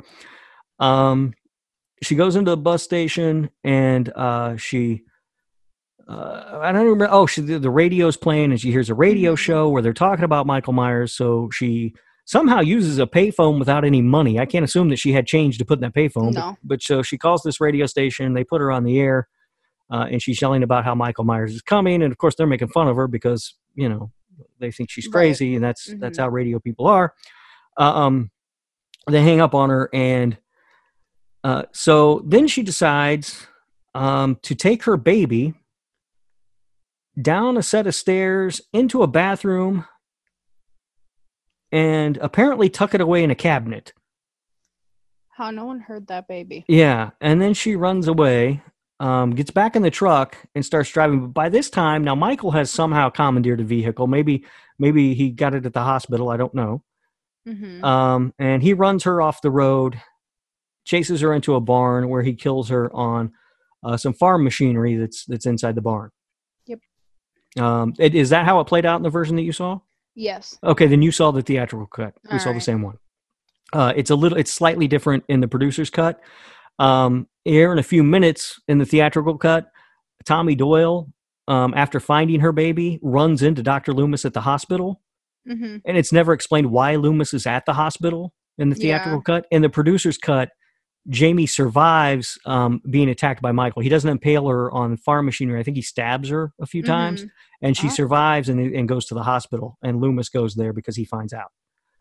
That's why he's there. But in the theatrical cut, he's just hangs out at the hospital, I guess. I don't know. Who the hell knows? He's a weird guy. Yeah. At this point, he's fucking lost it. He seems to have, in this movie, he seems to have turned it around a little bit. I think retirement was good for him. Yeah, oh yeah. Because he's living out we see him living out in the country, writing a book, just hanging out and enjoying his retirement. So maybe he's not as bad. Maybe. Um. So I mentioned Tommy Doyle got her baby. He somehow used his sense of super hearing to figure out that she was at the bus station because he heard her phone call on the radio. And lucky for him, no one cleans a bus station because there's a trail of blood leading from the phone booth all the way to the bathroom, which he follows, where he finds a baby that apparently no one else has noticed either. Or her. How do you not hear a baby screaming? Yeah. So then he takes the baby, and then he goes. He takes the baby to the hospital. He runs into Loomis, but he freaks everybody out because he's a big weirdo, and they call security, so he has to run away. Mm-hmm. We learn that the radio show that we heard is coming to Haddonfield for Halloween night to do a live broadcast. All of this is leading to the big reveal of what causes Michael Myers to be evil. What is at the root of his evil? It turns out that I still don't know because I watched this movie and counted on to explain it to me. But I can tell you that it has something to do with druids, a cult of Thorn, and the stars aligning every however many years that brings Michael back. Which actually doesn't make sense because we see in some of the movies where he is back the very next year. Right. But we'll set that aside. From what I can tell, the leader of this cult is one of the other doctors from Smith's Grove, who I believe we actually met him in. Dr. Wynn? Yeah, Dr. Wynn. And I believe we met him in the first movie. Yes. I mean, Loomis yells at him anyway, because after Michael escapes. So Dr. Wynn has returned, and he is the Man in Black. Yep. And he's the one who freed Michael. And the reason is bullshit, nonsense. Have to sacrifice a family line to save the rest of the world or something. And somehow Michael became the chosen one, so he had to sacrifice his family line all the way down to save the world, whatever. I don't know. It's very dumb and very confusing, and I don't want to spend too much time thinking about it. Yeah, it's just there's a lot of things that go into it. Like, it's just like, how did Michael get chosen? And like, that didn't ever make sense. And like, why did he stop with just his one sister and not the other, and not his parents at the same time, because they showed up in the very first film? Yeah, and also, what was the end game with Jamie's baby? Were they trying? I couldn't tell. Were they trying to pass the curse from Michael to the baby to have a new pawn? I think that was kind of what they wanted, but it didn't make sense. Yeah, I think it makes sense if it's not Michael's baby. Yeah, I thought they were trying to pass it to him, or pass it to the baby, so they would have like a new, like I said, pawn to control, to continue the sacrifices. But then I also got the feeling that wasn't what they were doing, and Michael was supposed to kill the baby as a final sacrifice. Yeah, I don't really... It was very confusing. And you're right, if it's his baby, it doesn't make any sense because that would be his bloodline. Right. It would, yeah. He'd have to kill off. See, this is what happens when you try to explain things. there's too much that goes into it, and then at one point they're like, "Oh, it's fucking Danny." Oh yeah, Danny. Kara Strode's son, which is like, that's not even. That's not even family. It's not even family. It's family, but not really right by name. Yeah, it's Laurie's. Like, what the fuck? It's Laurie's adopted family, so there's no blood there. And and they never really explain, or it never makes sense why Danny hears voices, right, and sees the Man in Black when nobody else can, and is told to kill his family. The whole thing is a mess. It's just a freaking mess. It really is. So here's what else I wrote down in my notes. One other thing. And then I am happy to be done with this nightmare of a movie. Right. Do people explode from being electrocuted? I don't know. I've never been electrocuted. Okay. I don't think they do, but boy, the dad sure does in this movie. Yeah. I did not he deserved it, understand though. what was. Oh, he absolutely deserved it. Yeah, I wish I could give a better synopsis of this movie, but I honestly don't. I don't understand I don't know it that well. Yeah. So. I don't know, but I can't. I have no idea what happened. I sat there for 88 minutes or whatever it was, and I still have no clue what the hell.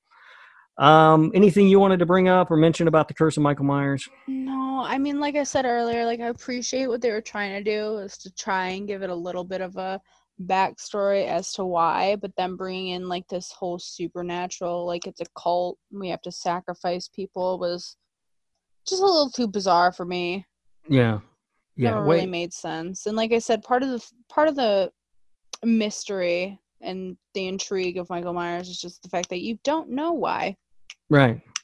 I mean, it made sense too because there was, it kind of explained why he's been shot so many times and fucking stabbed and dropped from heights and survived all of this. Yeah. But at the same time, it was not done well. If it was done a little bit better, I'd have appreciated it more. But other than that, this movie is just a wreck. Yeah, it is. It's a nightmare of a movie. And I hate watching it. Like I said, the producer's cut, excuse me, is a bit better, but it's still not good. The last act of the movie, everything from there are some subtle differences throughout the movie. Nothing. The biggest thing is that Michael is the father of the baby, right? And then the ending of the movie, the last act, is almost entirely different. It still takes place in the hospital under Smith's Grove, all of that, but the ending is very different. But it doesn't make any more sense. It's just different. It's nonsense, but different nonsense. What'd you have as the best kill? Oh, let me look it up. Hold on. I had I had Jamie for when she gets thrown in the corn thresher. That's exactly the one I picked. Yeah, because I think all the other ones, again, it was just another one with like not a ton of like really cool kills. Yeah, there weren't a whole lot of great kills in this one, but yeah, the Jamie kill I thought was actually really cool, and I like there was a moment where she was sort of reaching out to him, and he looked like he was reaching out to her too, but then he just pushes her back further on the thing. Well, so brutal. So there's something I liked about it, I guess. There you go. Yeah, not a fan of that movie. And then a couple of years, 3 years later. It should be mentioned now. Halloween: The Curse of Michael Myers ends timeline number 1. So now we move on to what would ostensibly be timeline number 3, with 1998's Halloween H2O. I do not understand. Oh, never mind. H2. For the longest time I was like, H2O, that's such a stupid name. I don't understand. There's no. Yeah, 20 years later. Yeah. 20 years later. I literally just got it. I hate myself. Yeah. It's so fucking stupid. Wow. You just now picked that up, huh? Yeah. Right. That's some people were referring to the Halloween 2018 as H40, but that didn't catch on. No, that's stupid. Yeah. So this one now it ignores everything after Halloween 2. So this one is a direct sequel to Halloween 2. So it only pays attention to the original and the second one in the hospital. Everything else is tossed aside. And this is one, a lot of people like this one. I like it. And I think it's good. I don't think it's as good as everybody sort of hypes it up to be. To me, it feels like a Scream movie. It feels like one of those mid-90s, late 90s slashers. Yeah. With Michael Myers in it. It doesn't have that feeling or look of a Halloween movie at all. Kevin Williamson, who wrote Scream, was heavily involved in the production of this movie. Actually, he was going to write the script for it, but he had too much going on. It says right here, a story by Kevin Williamson. Uncredited. Yeah, he had apparently a lot going on at the time. He was working on, maybe he was working on Teaching Miss Tingle, which he directed, I believe. And also Dawson's Creek, maybe, was going on. Anyway, he had too much going on, so he couldn't really fully commit. But he did have a pretty big hand in the movie, which probably explains why it feels so Screamish. They did approach John Carpenter to come back and direct this one. Jamie Lee Curtis really wanted him to come back. So he told him he would direct it if they would pay him $10 million and give him a 3-picture deal. This was released by Dimension Pictures, which is the Weinsteins. And they said no. And he later would say that he asked for so much money because he had been cheated out of a lot of money from the original Halloween, and he wanted to try and make that money back. Ultimately, they went with Steve Miner as the director. I like Steve Miner. He's got a solid career. He did Friday the 13th 2 and 3, House, and Lake Placid. So I do like him as a director. I guess, and none of that's the problem. The cast is good here. It's just that overall feel. They, and there's no doubt that's what Dimension was going for with this movie. That's what they wanted. They wanted to try and cash in on the 90s slasher boom. Yeah. By pulling Michael Myers into it. I liked the feel of this one. I mean, I know it's not the original, but I liked the feel and the pacing of this one. I don't really have a problem with the pacing. I just, I'm not a huge fan of these. We've talked about this before. These slick slasher movies where they, pluck the cast right off the CW and throw some Creed music in there, and we got us a movie. But I feel like that is just the time. Yeah, but when these movies were made, I don't think it matters necessarily about the movie, like just this one or even like the slashers of this time. It's just this time in general. Yeah, but I don't like it, so it doesn't matter. I mean, I understand it reflects the time, but I still don't like it. Like, shitty synth music reflects the 80s. I don't like it. Yeah. So I do like, however, I will say this. The opening of this movie at the nurse's house is the absolute best part. I love this. This actually somehow manages to blend those 90s slashers with the feeling of Halloween to me. And I think this part is brilliant. It's the nurse's Marion Chambers, who was in Halloween and Halloween 2, and she's also going to be in the upcoming Halloween Kills. Oh, okay. Played by Nancy Stevens in all of the movies. She worked with Dr. Loomis and apparently took care of him when his health got bad. Of course, Donald Pleasance, who played Dr. Loomis, died after they made Halloween 6. I actually think that was the last movie he ever made, that poor man. So, at least he got to retire in the movie. Yeah, he does not return, obviously, for H2O, but she was apparently his nurse later in his life, and she's returning home from somewhere, we don't know where, and it looks like someone's broken into her house. She goes next door to get to have the neighbor kids call the police, and one of the neighbor kids is Joseph Gordon-Levitt, and a great sequence unfolds where they try to trick her into thinking everything's all clear because they went in and stole beer out of her fridge. And it turns out that Michael is still there, and it really is a great sequence. After that, then we go to Michael. It turns out Michael had broken into her house. I don't know how he figured out where she lived or whatever, to get her file on Laurie Strode, who is now living in Northern California and the headmistress of a private school there, and living under a different name. Last name Tate, first name don't remember. Carrie? Carrie. Yeah. I think. Okay. Yeah. And so Michael finds out she's there, so he travels all the way across country from Illinois to California. I want to know how the fuck he managed that on literally a shoestring budget. Well, yeah. Not only that, but like, how did he get gas? Right, that's what I'm saying. Like, did he just keep stealing cars? Like, he just used his knife.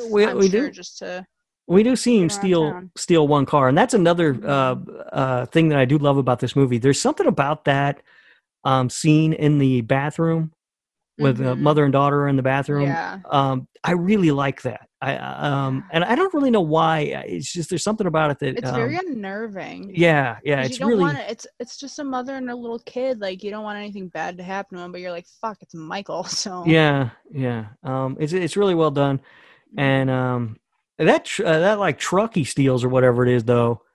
that thing is very Jeepers Creepers reminiscent. Yeah, I was gonna say if ever there was a vehicle that screams serial killer, it's that one. That's one. Yes, 100%. And we see him a few times in the movie driving in that thing, and no one notices it. No. Yeah. Like everybody would be pointing at that. Well, look at that creepy ass. California too. Yeah. Nonetheless. Yeah. There's no way that thing passed the emissions there in California. No. But I do love that scene. LL Cool J is Ronnie, the security guard. I freaking love him at the school, and I think the best character in the movie. Oh, 100% agreed. I loved him the whole movie. He was great. His little one-liners he had, his little phone calls with his girlfriend. His really really funny stuff.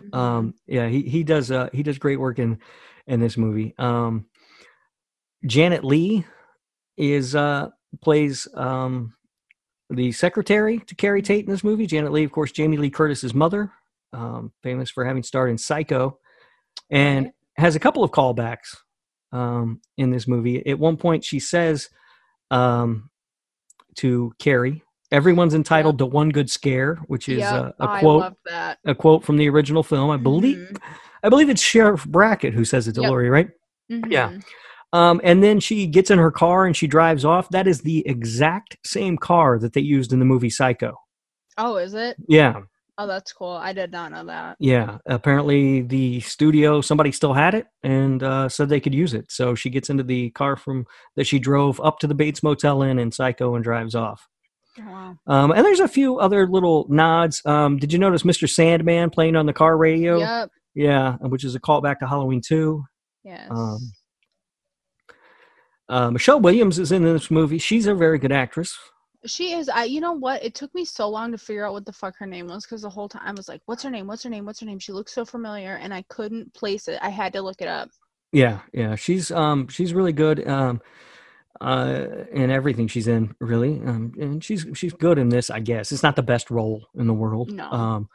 But she also has a callback that's reminiscent of Laurie's moment in the classroom in the original Halloween when they're talking about fate. Yep. She gives an answer there. And this movie also has what I think is an iconic moment when Laurie comes face to face with Michael through the window. Yes. That is really sort of an iconic shot. Jamie Lee Curtis really, really wanted this to be the movie that would wrap up the Laurie Strode arc. Mm-hmm. And there was a lot of going back and forth about it. The ending seems to definitively do that, only to be immediately undone. Right. Annoying. Yeah. But the feeling is all off. To me, this feels less like a Halloween movie than any of the other ones. And I think any of the other ones? Yeah, than any of the other ones. And I think this one is, I think that's the biggest problem that I have with this movie, because it's not a bad movie. I don't think, like, there are people who will tell you it's the best in the franchise. Oh, it's definitely not the best in the franchise, but I think it was a really good movie. I liked some of the choices they made, especially with Laurie Strode and her still having so many issues. Yeah. With what's going on, and I like that a lot. Yeah, and I liked her boyfriend character too. Yeah. Yeah, he was pretty cool. He was a little weird though, because he went to go he's like, isn't he like a counselor or some shit at the school? Yeah. He went to go check on those girls, and they were joking, and I was like, that's a really inappropriate thing to joke about. Yeah. Didn't he joke? Didn't he say something about getting his nipples pierced? Yeah, he was going to get his nipples pierced, and they were talking about how they were going to go roofie and rape some dudes at a bar, and I was like, this is not okay. Yeah, a little bit weird, I guess, but at the time, you would have thought, oh, he's a cool guy. Anyway, I don't have much else to say about this movie. It's Jamie Lee Curtis's return to the franchise. I remember the hype around it was huge. It did get the franchise back on track. It certainly did. And so, it was a big deal when it came out. I remember all of that. It weirdly, though, again, is a sequel to Halloween 2. So we're pretending 3, 4, 5, and 6 never happened. Yet when it's brought up that she faked her death, it's mentioned that she was killed in a car accident. That's how she, quote unquote, fake, or not Right. quote unquote, she actually faked her death by having died in a car accident, which is what they say in 4. Right. Is how she died. So maybe it isn't a sequel to number 2. Maybe she just left her old family behind. I mean, you know what? There's so much fucked up shit going on. Yeah. I'm glad when I finally got to this one, I was so happy that she finally fucking left. Yeah. That was the thing that bothered me so much. I was like, why are these families still staying here? Yeah. Yeah. But it didn't help her. No, clearly not. That's another thing. Like, Michael is so fucking smart, and I don't understand, because if it continues off, like, you gotta think he's been in custody since he was 6 years old. I don't know if they have, like, they go to class. Like, did he go to class? How did he learn how to be so fucking smart with this shit? Did he learn it from other psychopaths? Well, maybe. But I would think they would go to class there. I don't know. I mean, I don't know either, but I would assume so. You can give them some sort of education. Yeah. Some way. Yeah, that's all I've got on Halloween H2O. I find it to be an underwhelming entry in the franchise. I think the thing that bothers me the most about this movie is the mask. Oh, it's terrible, and it changes. How you're gonna gloss over that? Yeah, and the mask in this movie is the absolute fucking worst. Yeah, and it literally changes hair color. Yeah. A couple of times, yeah. So they're not even using the same mask. It looks awful. I don't know if this one's the worst or the one. I think it's 5 where he kind of looks like an alien. Yeah, 5's really weird. Really bad. Yeah. They never really can get the mask right again until 2018, I think, where it looks that one looks good. And I guess the Rob Zombie movies, the mask look okay in those movies. Yeah. But. So what was your favorite kill? My favorite kill in this one was... And I actually had a hard time picking this one. Me too. I ended up picking Sarah. That's the one I almost picked.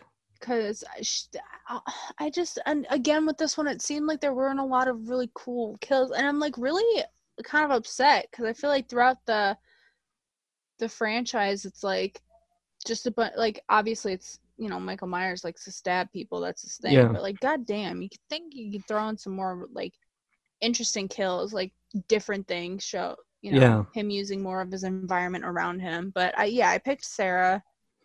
Yeah, that one, I almost picked that one. It would have been Joseph Gordon-Levitt had we seen it happen instead of it being off screen. Because the idea of an ice skate through the face. Yeah.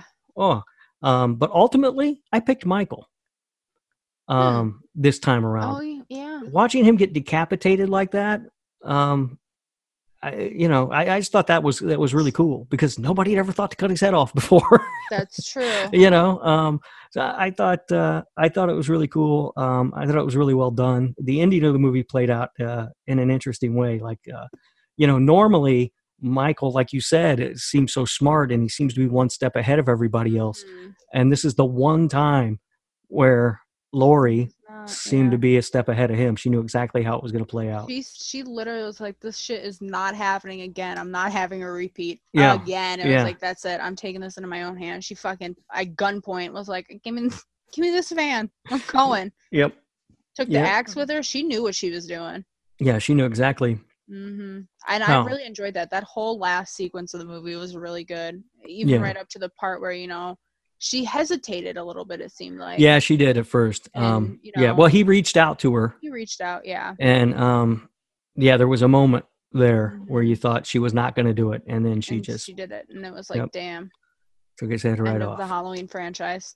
Yep. Or so we thought. It was the end of the Halloween franchise for 4 years. Because in 2002, it returned with Halloween Resurrection, in which they undid that cool kill. Yes. which was so. I mean, it was still a cool kill. To be fair, it Yeah, just yeah. wasn't. It just wasn't Michael. Mikey. Yeah, apparently it was a paramedic who Michael Crushed his larynx. crushed his larynx. So I guess Michael was a step ahead of everybody. Enough. Yeah. To the point where he couldn't talk, but he was still alive. He could still. Yeah, he could still breathe. And yeah. Anyway.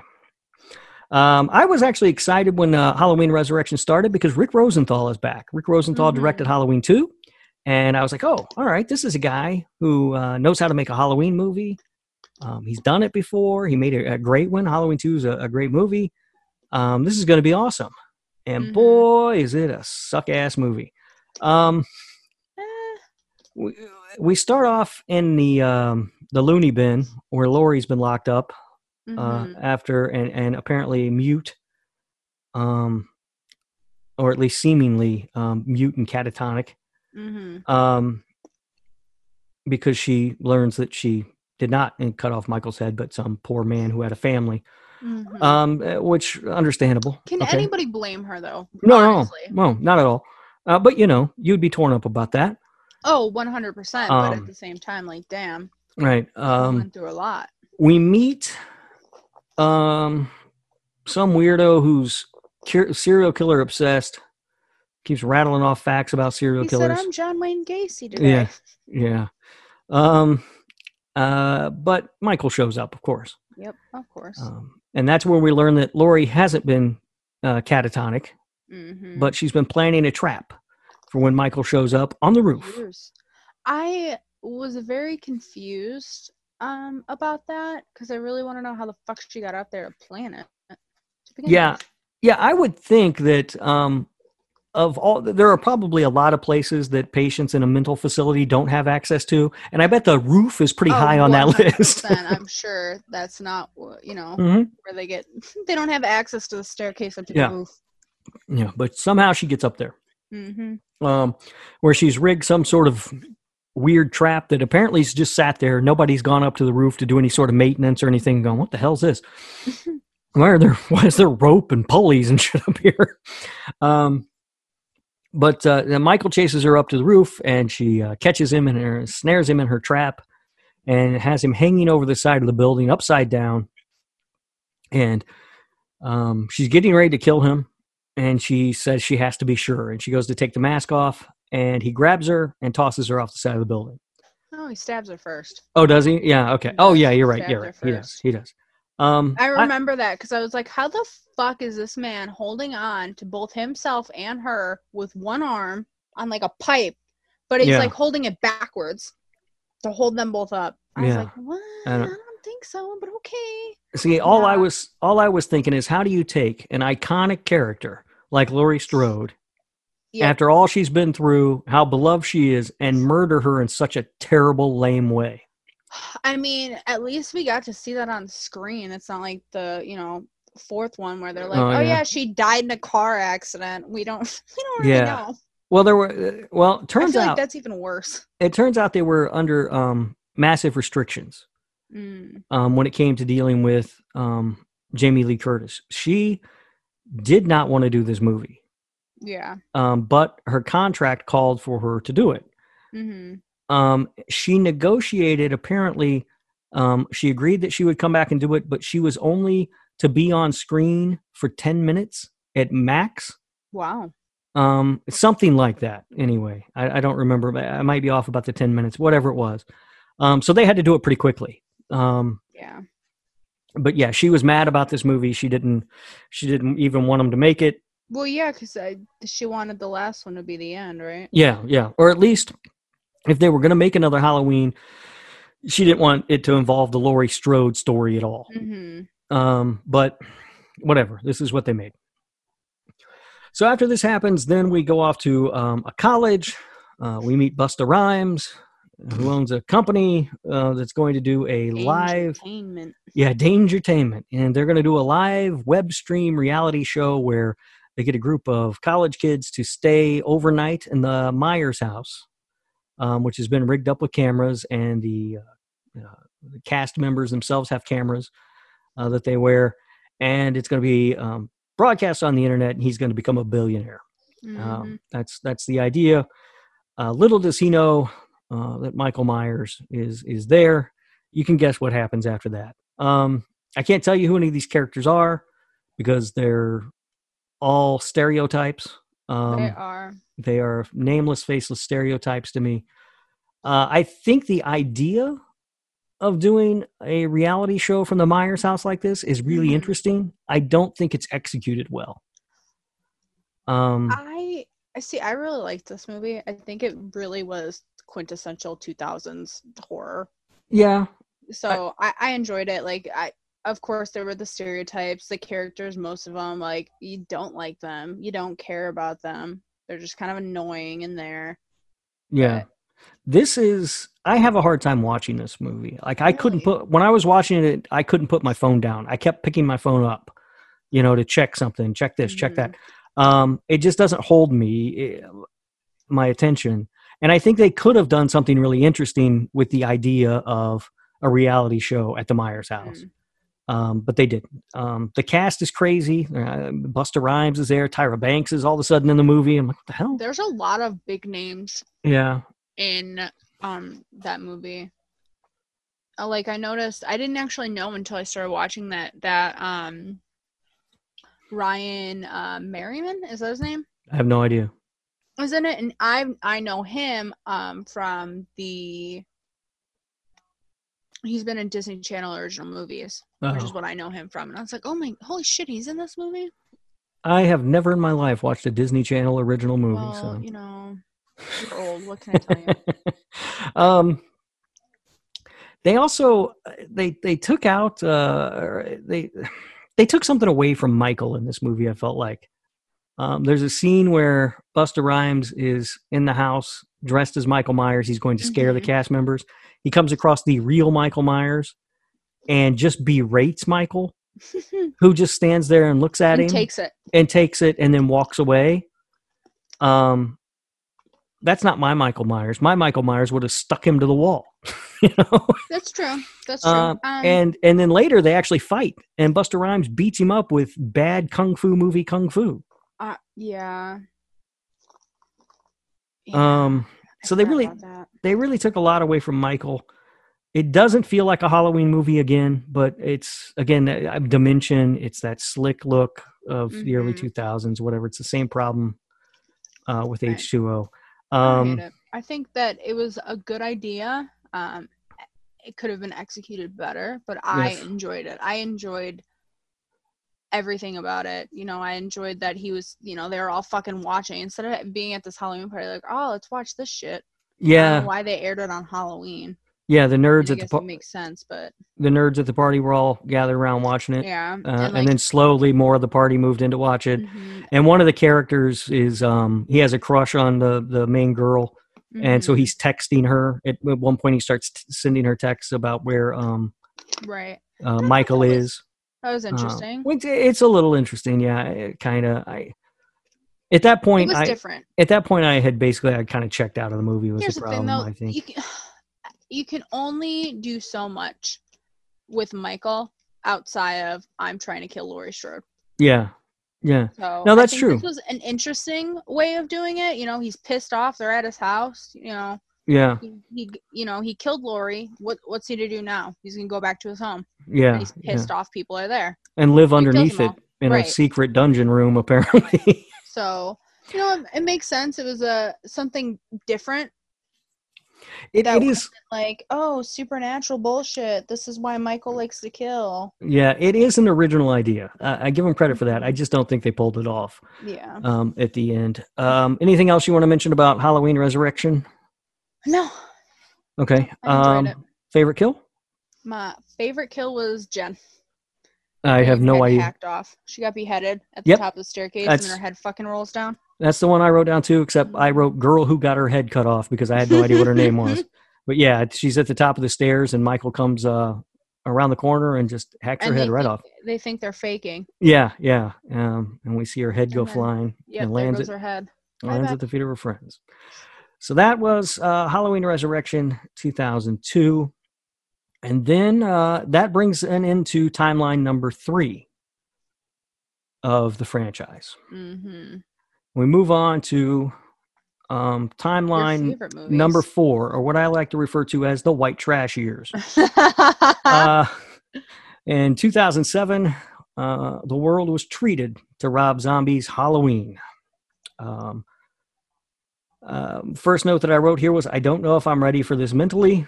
I wrote that when watching the breakfast scene right at the beginning of the movie and having to listen to that stepfather berate everyone, scream about how all the baby ever does is cry, and oh god, It's a baby. yeah. I have voiced my opinion about this movie many times. It's not, in my opinion, it's not good. It's not, well, in my opinion, it's not a good Halloween movie.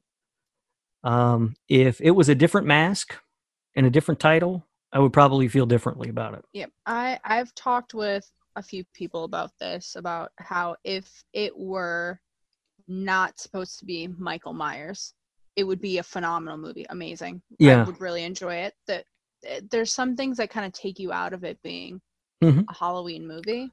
Yeah. But I still really like this one. And people have said to me, well, you got to let that go. It's a new vision for Michael Myers. Like, yeah, it's Michael Myers. It's a pretty iconic character. Right. You know. And I agree. I mean, I feel like it's the same with, you watch the remake of, Friday the 13th. Yeah. It's the re-envisionment of, Yeah. Jason, but it's not as good. It'll never be as good. You'll never be able to get there. And I do enjoy these movies. I've seen this Halloween probably more than I had seen the original. Ugh. Only because that explains that explains a lot about what's wrong with you. And I'm not saying that means I've watched it 10 times. I've probably seen this movie 3 or 4 times.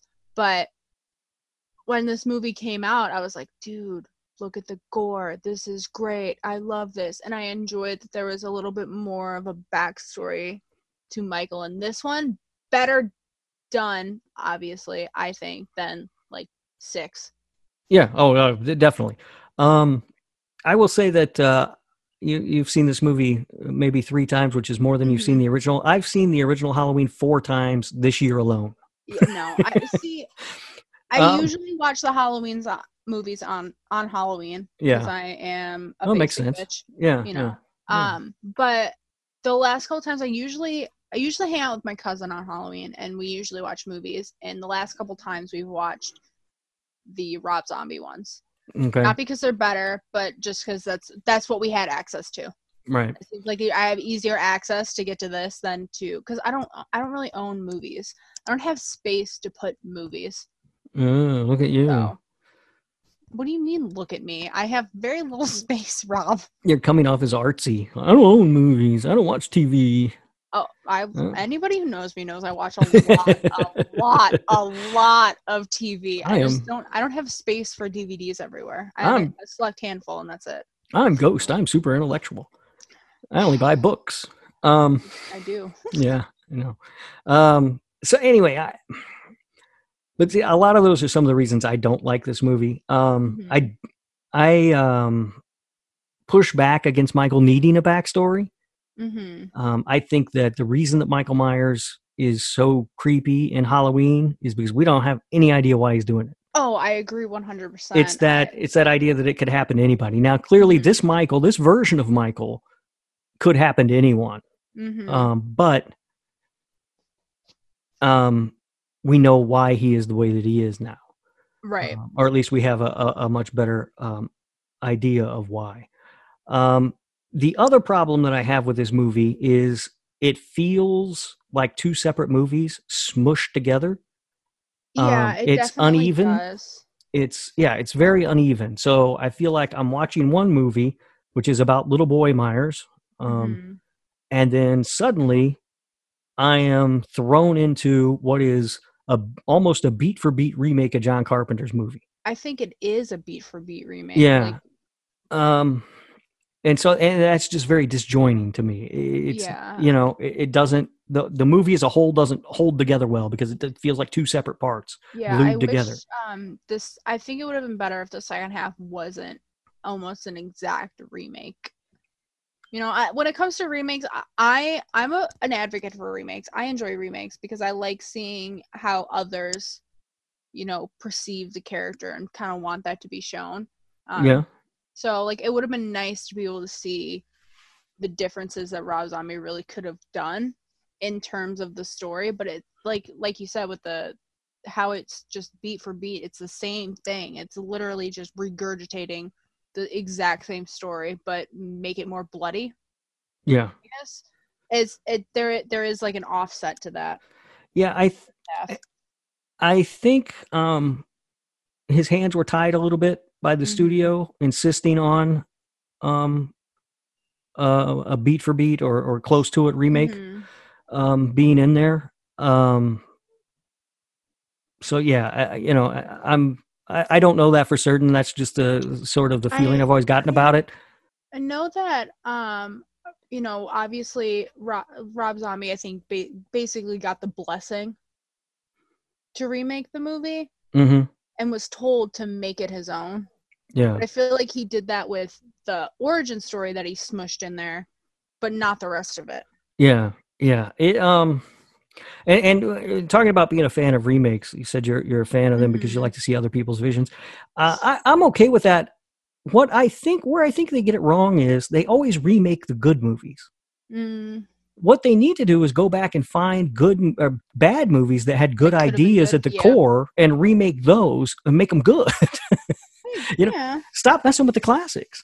I agree, just let them be. Stop messing with the classic. Every time they announce something that they're remaking again, it's like a classic movie. Like I think at one point they were tossing around like they were gonna remake The Princess Bride, and I was like, no, don't fucking touch that movie. No. Yeah. Well, apparently they're gonna remake The Exorcist. What? Yeah. Apparently the TV show wasn't enough. Yeah. Apparently that's in the works now. Oh God. No reason to touch that movie. No, it's fine. No reason. It's perfectly good. You just leave it alone. Only won the Oscar for the best damn picture. Leave it alone. Horror movies never do that. Right. It's like that, Silence of the Lambs, and The Shape of Water, and that's it. Leave it alone. So yeah. Shape of Water isn't horror, by the way. Oh, stop it. You're not going to derail us into that. So how Rob Zombie doesn't know how to write people like people. No, and Rob Zombie, I agree. He definitely has a very narrow mindset of how he writes people in all of his movies, but he does it well for how he wants them to come off, I feel. See, I agree that he captures that aesthetic well. I also, however, feel like it's lazy of him. I think it's just easy for him to do that now. Yeah. And so, why try and stretch himself creatively or artistically when he can just go back and do the exact same thing he always does? He frustrates me a lot because I think he's a good filmmaker. Yeah. I just want him to make a really good film. And I haven't gotten it yet. I've gotten close to it, but I haven't gotten it. Yeah. And so I get really frustrated. And I also always feel bad because I jokingly talk bad about him a lot.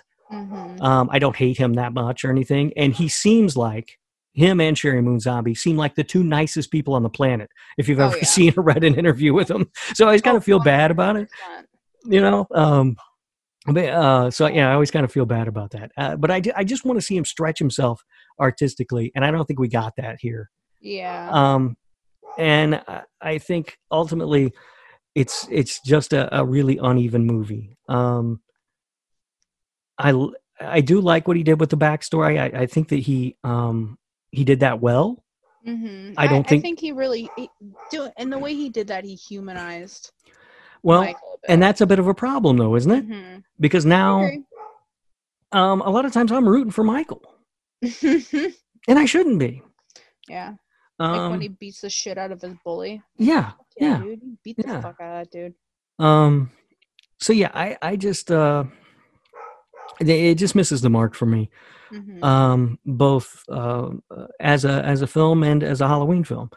And I do like what he did with the backstory, but I don't think we needed it. That's the whole problem. So I watch half this movie, to me, is completely disposable. So that's another problem I have with it. Anything else you want to touch on about Rob Zombie's Halloween? No. I think we covered everything. Okay. All right. Best kill? Best kill was oh my god, I'm gonna say his name wrong, but the janitor. Oh my god, I'm blanking on the fucking Danny actor's Trejo? name too. Yeah, Danny Yeah. Trejo. His kill was my favorite. That is a good one. That one made me sad.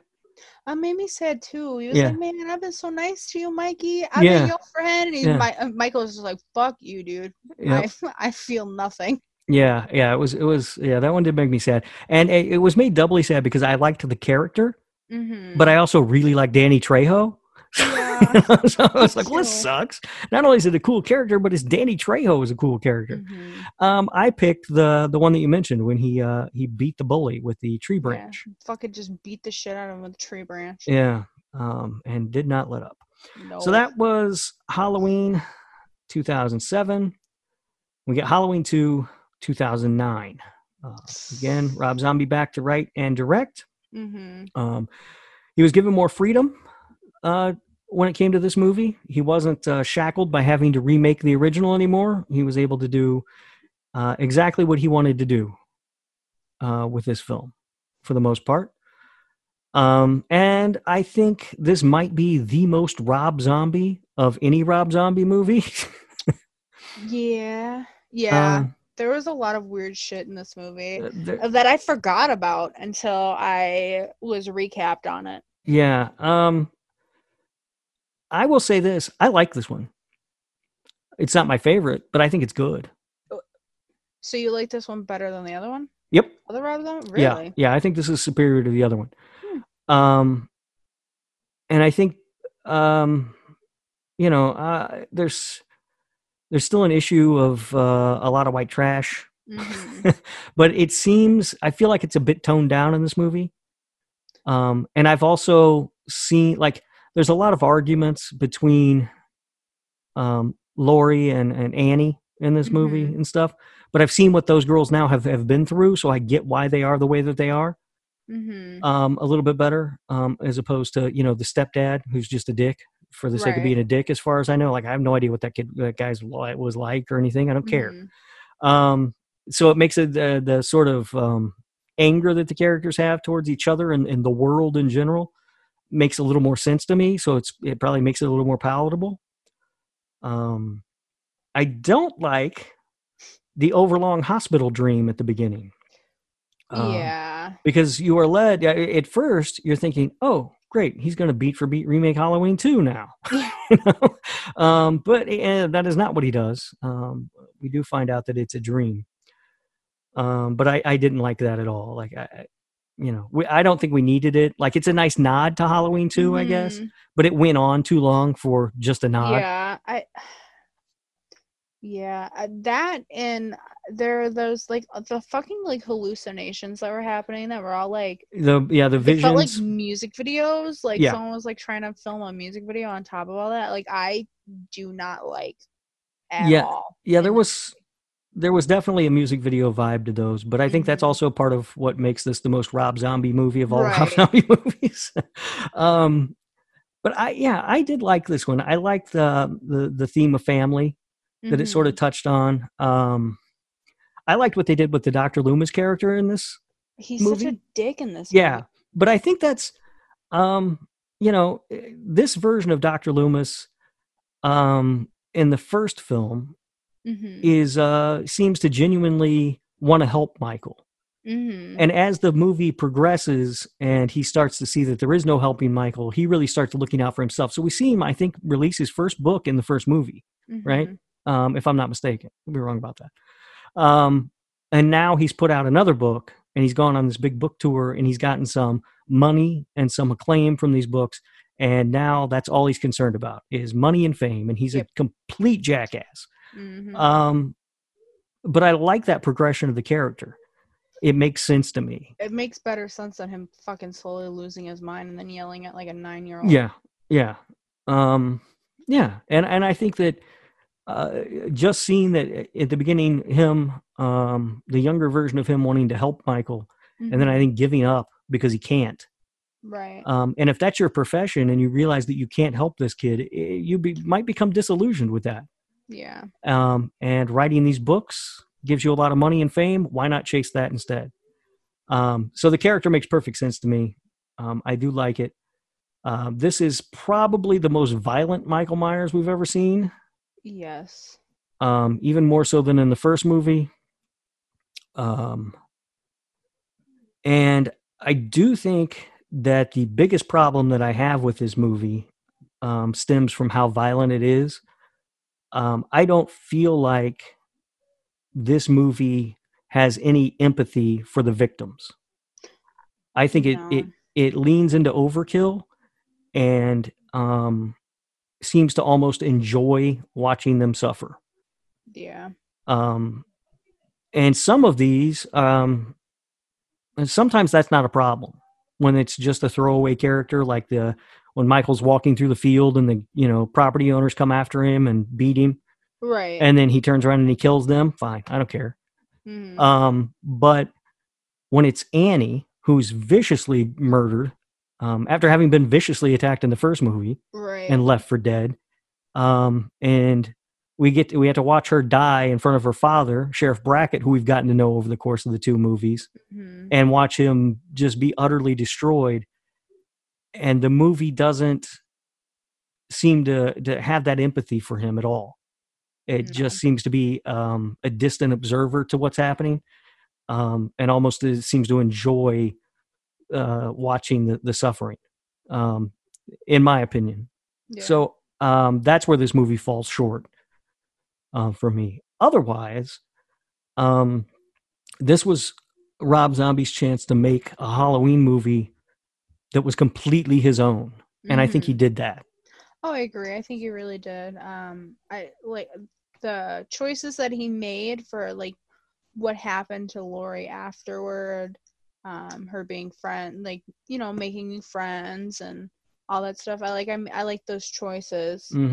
I wish we would have gotten more. Ending. Yeah, I agree. Of the new friends. Yeah, I like them. But I like the ending too of this one. I thought the ending was good. Again, calling on that theme of family. And I thought that it had a good ending as well. Anything else from Halloween 2, Rob Zombie version? No, I can't get over, like, I never really understood the whole her, like, the mom Deborah and the whole white horse bullshit. Yeah, it was just symbolism. I mean, there's the quote about the white horse at the beginning of the movie.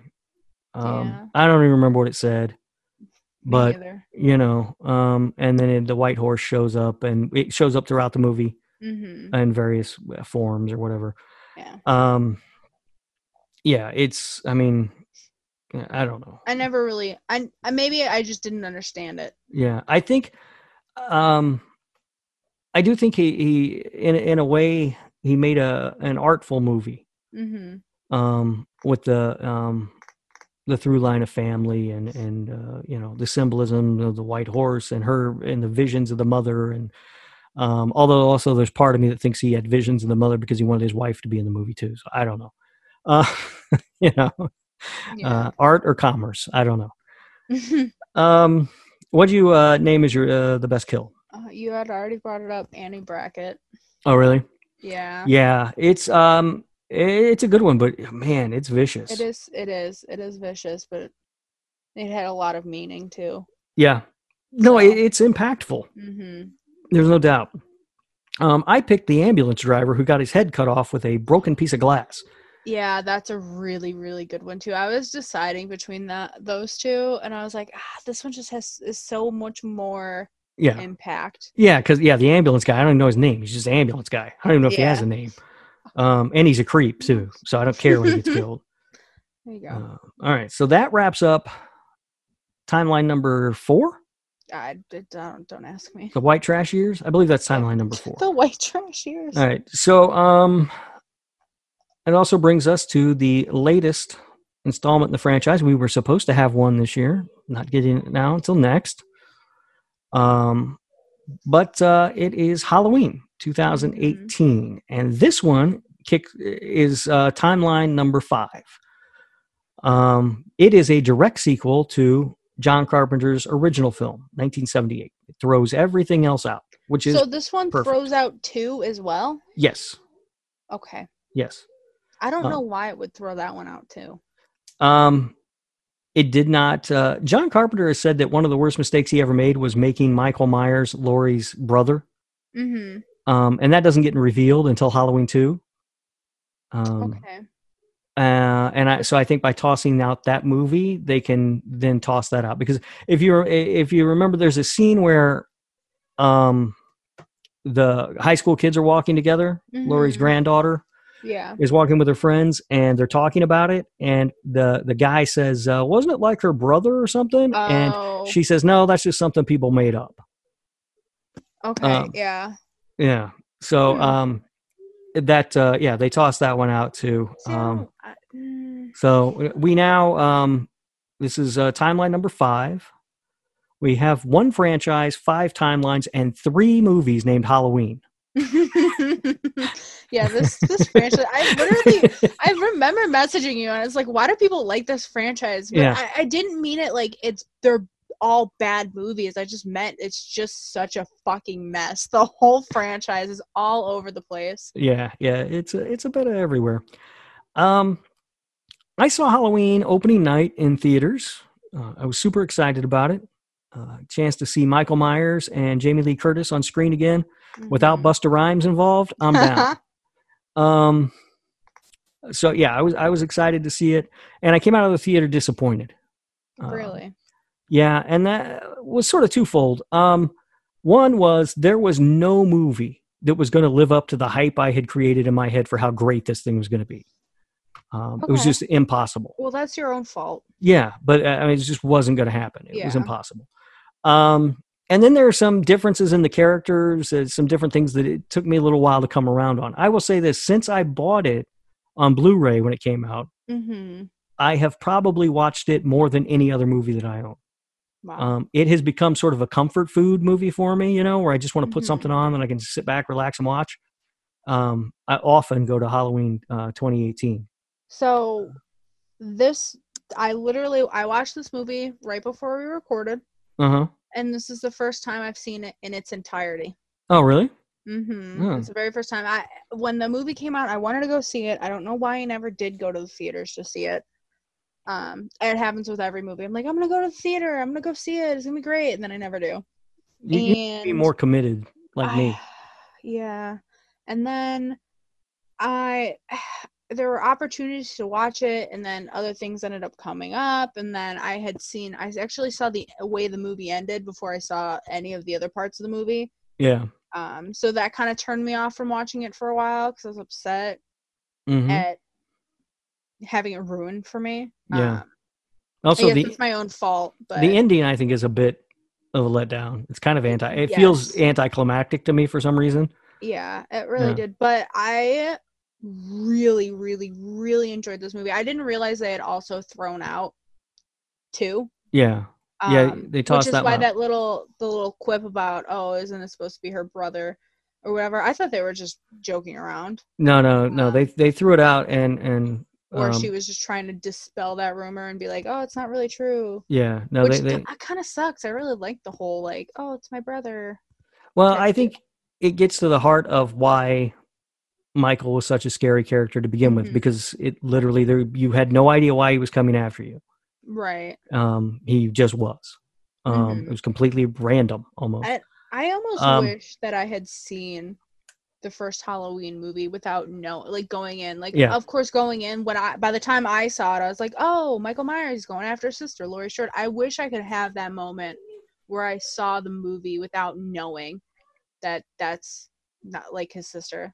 Yeah. Like everybody else who had seen it when it first came out. So I think that's why it bothers me a little bit. Yeah, I mean that taken out, but I think it's terrible.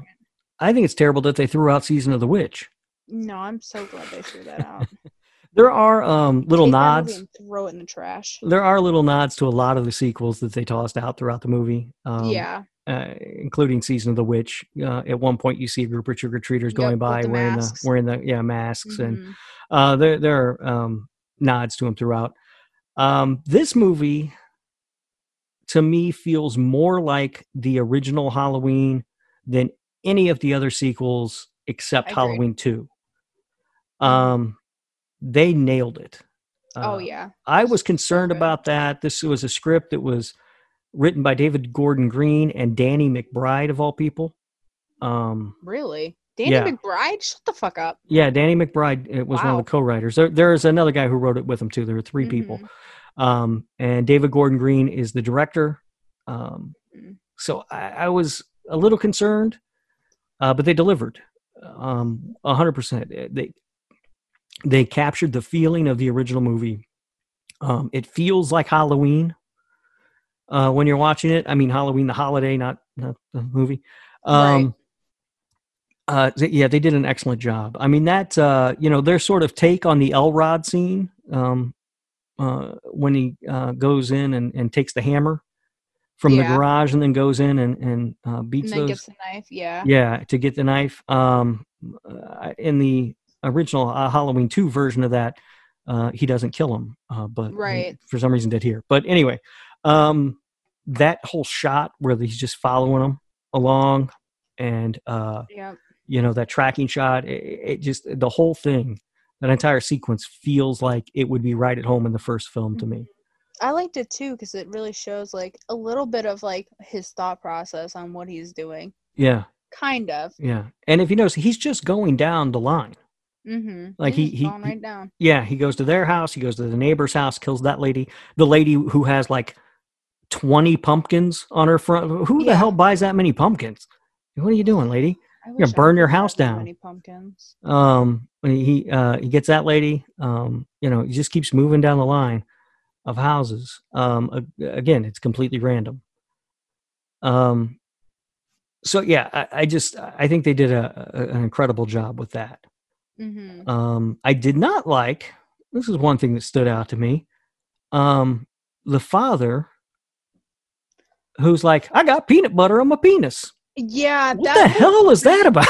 He was weird the whole time. He was just fucking just a nut job. I didn't mind the character so much. It's just that line. I was like, no, what? Why is he saying this right now? Like really weird. She's like, ew, Dad. I would have been like, Dad, what the fuck? Yeah. It's like out of nowhere. It's a very weird, very weird choice there.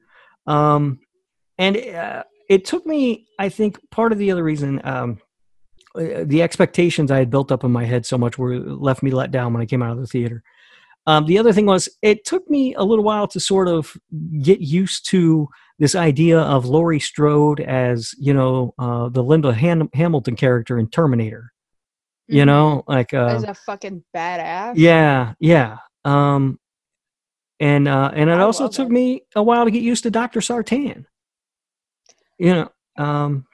I didn't like him the whole time. Yeah, and it was a little weird. I didn't like him because it was for good reason. Yeah. It was a little weird when Laurie called him the new Loomis. Kind of funny, I guess, but still a little weird. And yeah, but I think it was really the Laurie thing. It didn't feel like the Laurie Strode that I remembered. But, in fairness, it's been 40 years. At the same time, she's been through a fucking... Yeah. I mean, 40 years is a long time to still be that fucking prepared. Like, oh, yeah, he's coming. Yeah. He's coming. Yeah. But, I mean, clearly she was in the right because it happened. Yeah. But, like, she's a huge badass in this movie, and I really enjoyed that. Yeah. There were a lot of characters that I did like in the movie, though. Judy Greer, I just love her. Like, just put her in everything. Yeah. She'll make it better, Yeah, she's great. The daughter, the granddaughter, I really liked her. Yeah, and she was a really good character. I like the sheriff a lot. Was he the? Yeah, I think he was the sheriff. He was the sheriff. Hawkins. Hawkins. Yeah, I liked him a lot. So there were a lot of characters that I liked in this movie. And yeah, it again, I just can't get over it, that how much it felt like, 40 years after the original movie, how much it felt like a direct sequel to the original movie. Yeah. And I don't know if there's anything else to say about Halloween I 2018, don't unless know. you got anything. The one thing that really like I didn't think I'd be shocked by anything in that movie until Hawkins like ran Michael down in the car. Yeah. And then the Yeah. doctor came out. I was like, "Don't kill my patient." And he's like, "I'm gonna shoot him in the fucking head." And I was like, Yeah. "Finally, someone with some goddamn sense." And then the doctor pulls out this fucking I don't know what the fuck It's like a little. like a pen with a scalpel on the end. It's like a little Popped penknife. out Yeah. and just fucking right in his neck. I was Yeah. like, "That's how it feels." And I was like, "This is getting so bizarre. Yeah. I can't wait for this man to die." Yeah. And then he looked comical when he put the mask on, didn't he? Yeah, I was Yeah. like, "Why the fuck are you doing that? Are you doing it because you're like trying to get in the head of Michael Myers because he won't fucking talk to you?" Yeah, I think that was exactly what he was. But it was so bizarre.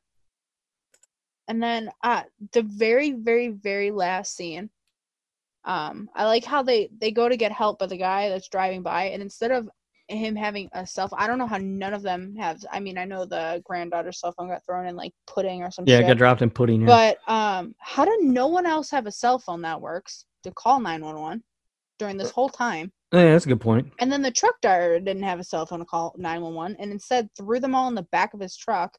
Yeah. Yeah. Go, but then she's still holding the knife. Yeah, I think. And I don't know if that's them trying to set up some shit for. I think it is. Next movie. I think that what is being foreshadowed there is that in the next movie it's going to be her story. Mm-hmm. Something that I read about Halloween Kills, which is the next movie, is that Jamie Lee Curtis or Laurie Strode is going to be at the heart of the movie, but she is not going to be the main character. Yeah, I think we've talked about that. Yeah, I think it'll be Allison. Is that her name, Allison? Yes. Yeah, I think that what we were getting there was some foreshadowing of what was to come, and that Allison is going to be that main character. It's going to become her story. Yeah. But is it going to be her story like Laurie, or is it going to be her story like they try to do, like, oh, we're going to have a new Michael? No. I think it's going to be her story Jamie, like Laurie. Yeah. Yeah. We'll she may become an isolationist survivalist like her grandmother. I don't know. There are a lot of similarities to her in this movie as Laurie in the first. I noticed like that scene where she's in the classroom. She looks out the window and Laurie's standing there. Yeah, Laurie was standing there. Yeah. Yeah, there were some. That was one of the great callbacks to the original film. Also, the one where Michael knocked Laurie off the balcony thing, and then went to look over, and she was gone. Yeah, that got a big chuckle in the theater that I was in. Yeah. It was just a masterfully made film, really. I mean, it had some issues, but even talking about like the nods and the Easter eggs towards the other movies in the franchise, there were a lot of them, but it never felt like they were forced upon you or that there were too many, you know? It would be easy if you'd never seen Season of the Witch and you saw those kids walk by in masks, you wouldn't know that it had, that it was a nod to another movie. It's just there. It's not, they don't like walk in front of, Michael Myers to get in camera or anything, they're just there. Right. So yeah, stuff like that was done really well. Very, very disappointed. Halloween Kills is the movie that I was most looking forward to this year. They brought back the entire team for it. So it's going to be the exact same people behind it. And I was really, really anticipating it, and now I got to wait another year. Thanks COVID. I don't know, that teaser that they just dropped, I think that dropped today, didn't it? Yes. Yeah. They just dropped a teaser today. Yeah. Looks really promising. Yeah. I don't know. It's hard to tell. It's this one, but it's hard to tell. Yeah, it's hard to tell exactly what it's going to be yet because it's, a lot of clips just sort of spliced together. But there are some things in there that I liked. And you know what? Somebody in the next couple of days is going to sit down and go through that thing frame by frame. Oh, 100%. And we're going to start seeing, hey, look at this. Look at it. Yeah. So I'm looking forward to that. I don't even want to see any of that stuff. I'm just like, I just want to see the movie. Yeah. I find that a lot of times, like for horror movies, they give away so much in the trailer, which just pisses me off beyond belief. Because it's like, yeah, you're showing all this action because you want people to come to the theater, but like you've given all of that away. Yeah. For free. The trailer for this one literally showed you the scene where Michael's in the closet. And that would have been a great moment in the movie if I hadn't seen that trailer 100 times. That I was just like, okay, open the closet, he's there. You know? So yeah, that gets really frustrating. I understand they have to. You want to make the trailer, look scary so people go see it. Right. So it feels like they're giving too much away to do that though. Because like that moment where the babysitter tries to close the closet, it won't close, and then finally she pulls it open to see what's wrong, and Michael's in there. That would have been fantastic had I not seen it 1,000 times. It was fantastic for someone who hadn't seen the trailer. Yeah. And or if I did see the trailer, years ago at this point. Yeah, I go out of my way to avoid trailers as much as possible online. I'd not usually, if it's a teaser trailer like what we got for Halloween Kills, I'll watch it. It's a teaser. It's not going to give away very much at all, usually. Right. But full trailers, like when those get released, I generally will not watch them. But I do, or at least in a past life, I did go to the theater a lot. And right. So you saw the trailers at the theater. Like I know people who will literally get up and walk out to the hallway until the trailers are over. I'm not doing that. Fine, just show me the trailer. Yeah. But I hate that they give away they gave away a moment like that in the trailer. Anything else on this one? No, I love it. It was the, like you said, the closest to the original you're ever gonna get. Yeah, I really do enjoy this movie. What do you have for best kill? For best kill on this one, I had where the fuck is it? The friend Oscar, when he gets fucking sliced and diced as he's trying to get over the fence and then impaled. That's the exact same one I had. He's in the backyard. He's got the motion lights. Yep. He's drunk. He thinks it's Mr. Elrod, which is funny. And then he realizes he tries to get away and ends up impaled on that fence. He's like, whoa, how'd you get there? And then the lights went out again. And I was like, oh, I know where this is going. Yeah. That was great. I was kind of hoping he'd just like pop up right behind him and scare the fucking shit out of him before he ran. Yeah. Because that would have been funny, but. Yep. That was great. All right. That is the end of timeline number 5 and brings us up to date on the franchise. So, one last thing. Let's go through our rankings. This should be interesting. This will be interesting. I think ours will be pretty different. All right, so we'll start at the bottom. I'll give you give your 11, then I'll give mine, and then we'll 3. Work our way up. That's your 11. Yeah, that's the worst one. That's insane. Halloween Resurrection. No, Halloween 3 is the worst one. I'd be so mad. Yeah, Resurrection is not good. Okay. All right, number 10. The Rob Zombie Halloween 2. Oh, wow. I had Halloween: The Curse of Michael Myers. All right. The movie's a mess. Number 9. I had Halloween: The Curse of Michael Myers. Okay. I had Halloween 5: The Revenge of Michael Myers. All right. Number 8. Halloween 5: The Revenge of Michael Myers. I had Rob Zombie's Halloween. All right. Number 7. Ours are actually pretty similar because I had Rob Zombie's Halloween. Oh, wow. Yeah. So this isn't that far off, really. Except I don't know where the hell you've got Resurrection. No, that's ridiculous that it hasn't come out yet. Number 7 for me was Halloween H2O. Resurrection. Okay. All right. That's way too high. That's like halfway up, but all right. Number 6 for me is Rob Zombie's Halloween 2. Okay. What do you got for 5? H2O.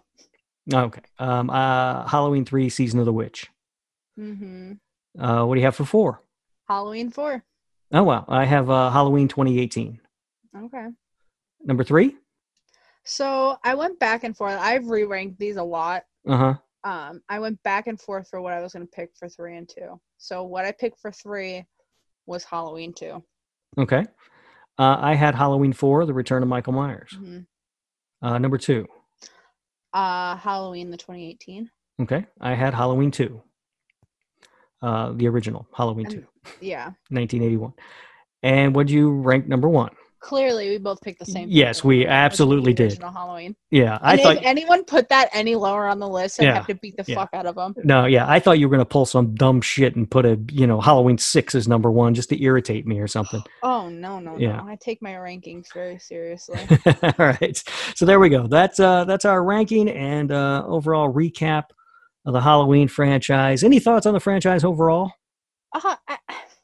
Like I said earlier, when I had messaged you at one point, and I was like, I don't understand why people love this franchise, like the franchise as a whole, so much, because it is a hot fucking mess. There's so many timelines. There's so many things that are just done wrong. But the core movies, the ones that I think are the core, the original 1, 2, and the newest remake, or I guess not really remake, but Halloween 18. Phenomenal fucking movies. Amazing. Yeah. I love them. They are great. They are Halloween staples. Everybody should watch them in October, specifically on Halloween. Yep. I agree with all of that. I think that overall, it's a gigantic mess of a franchise. Like I said, there are, one franchise, 5 timelines, 3 movies called Halloween. And 1 is a sequel to a movie called Halloween. Right. Yeah, it's all over the place. But it has a number of low points, but it's high at its highest high points. It's better than most stuff. I would agree. I'm excited for Halloween Kills to come out. I'm excited to see what they're going to do next with it. And maybe we'll have to give our rankings again after that movie comes out. No, we probably will have to. I'm sure that we'll be talking about Halloween Kills when it comes out, which is going to happen October 15th, 2021. So a little less than a year from now. So far away. I know. I'm gonna forget about it until like the month of October next year. Yeah, it's ridiculous. Yeah, that's when they released the teaser trailer today on Twitter. I said this makes me both really happy and really sad. I saw that. Yeah, I do not want to have to wait for a year, but it's out of my hands. Jason Blum, unfortunately, does not take my advice. Oh, how dare he? I know, right? Really should. We've got some solid ideas. Yeah. Doesn't he know he's got a genius sitting right here? Come on. Yeah, and me. I am a think tank. Yeah. Perfect. All right. That's going to do it for the This Horror Life Halloween special. Look at that. Ranking the Halloween films, going through the franchise. It was fun. I enjoyed it. Overall, I do like the Halloween franchise. That's it. You can find us on Twitter. We are at This Horror Life. I am on Twitter at Radio Rob123, and Ghost is on Twitter at Ghost with a 0_J. If you can figure that out. You can also email us. We are thishorrorlife@gmail.com. And is that everything, Ghost? I think you touched on everything. All right. We'll do this again soon. Yeah, we will. All right. Talk to you later. Always a pleasure.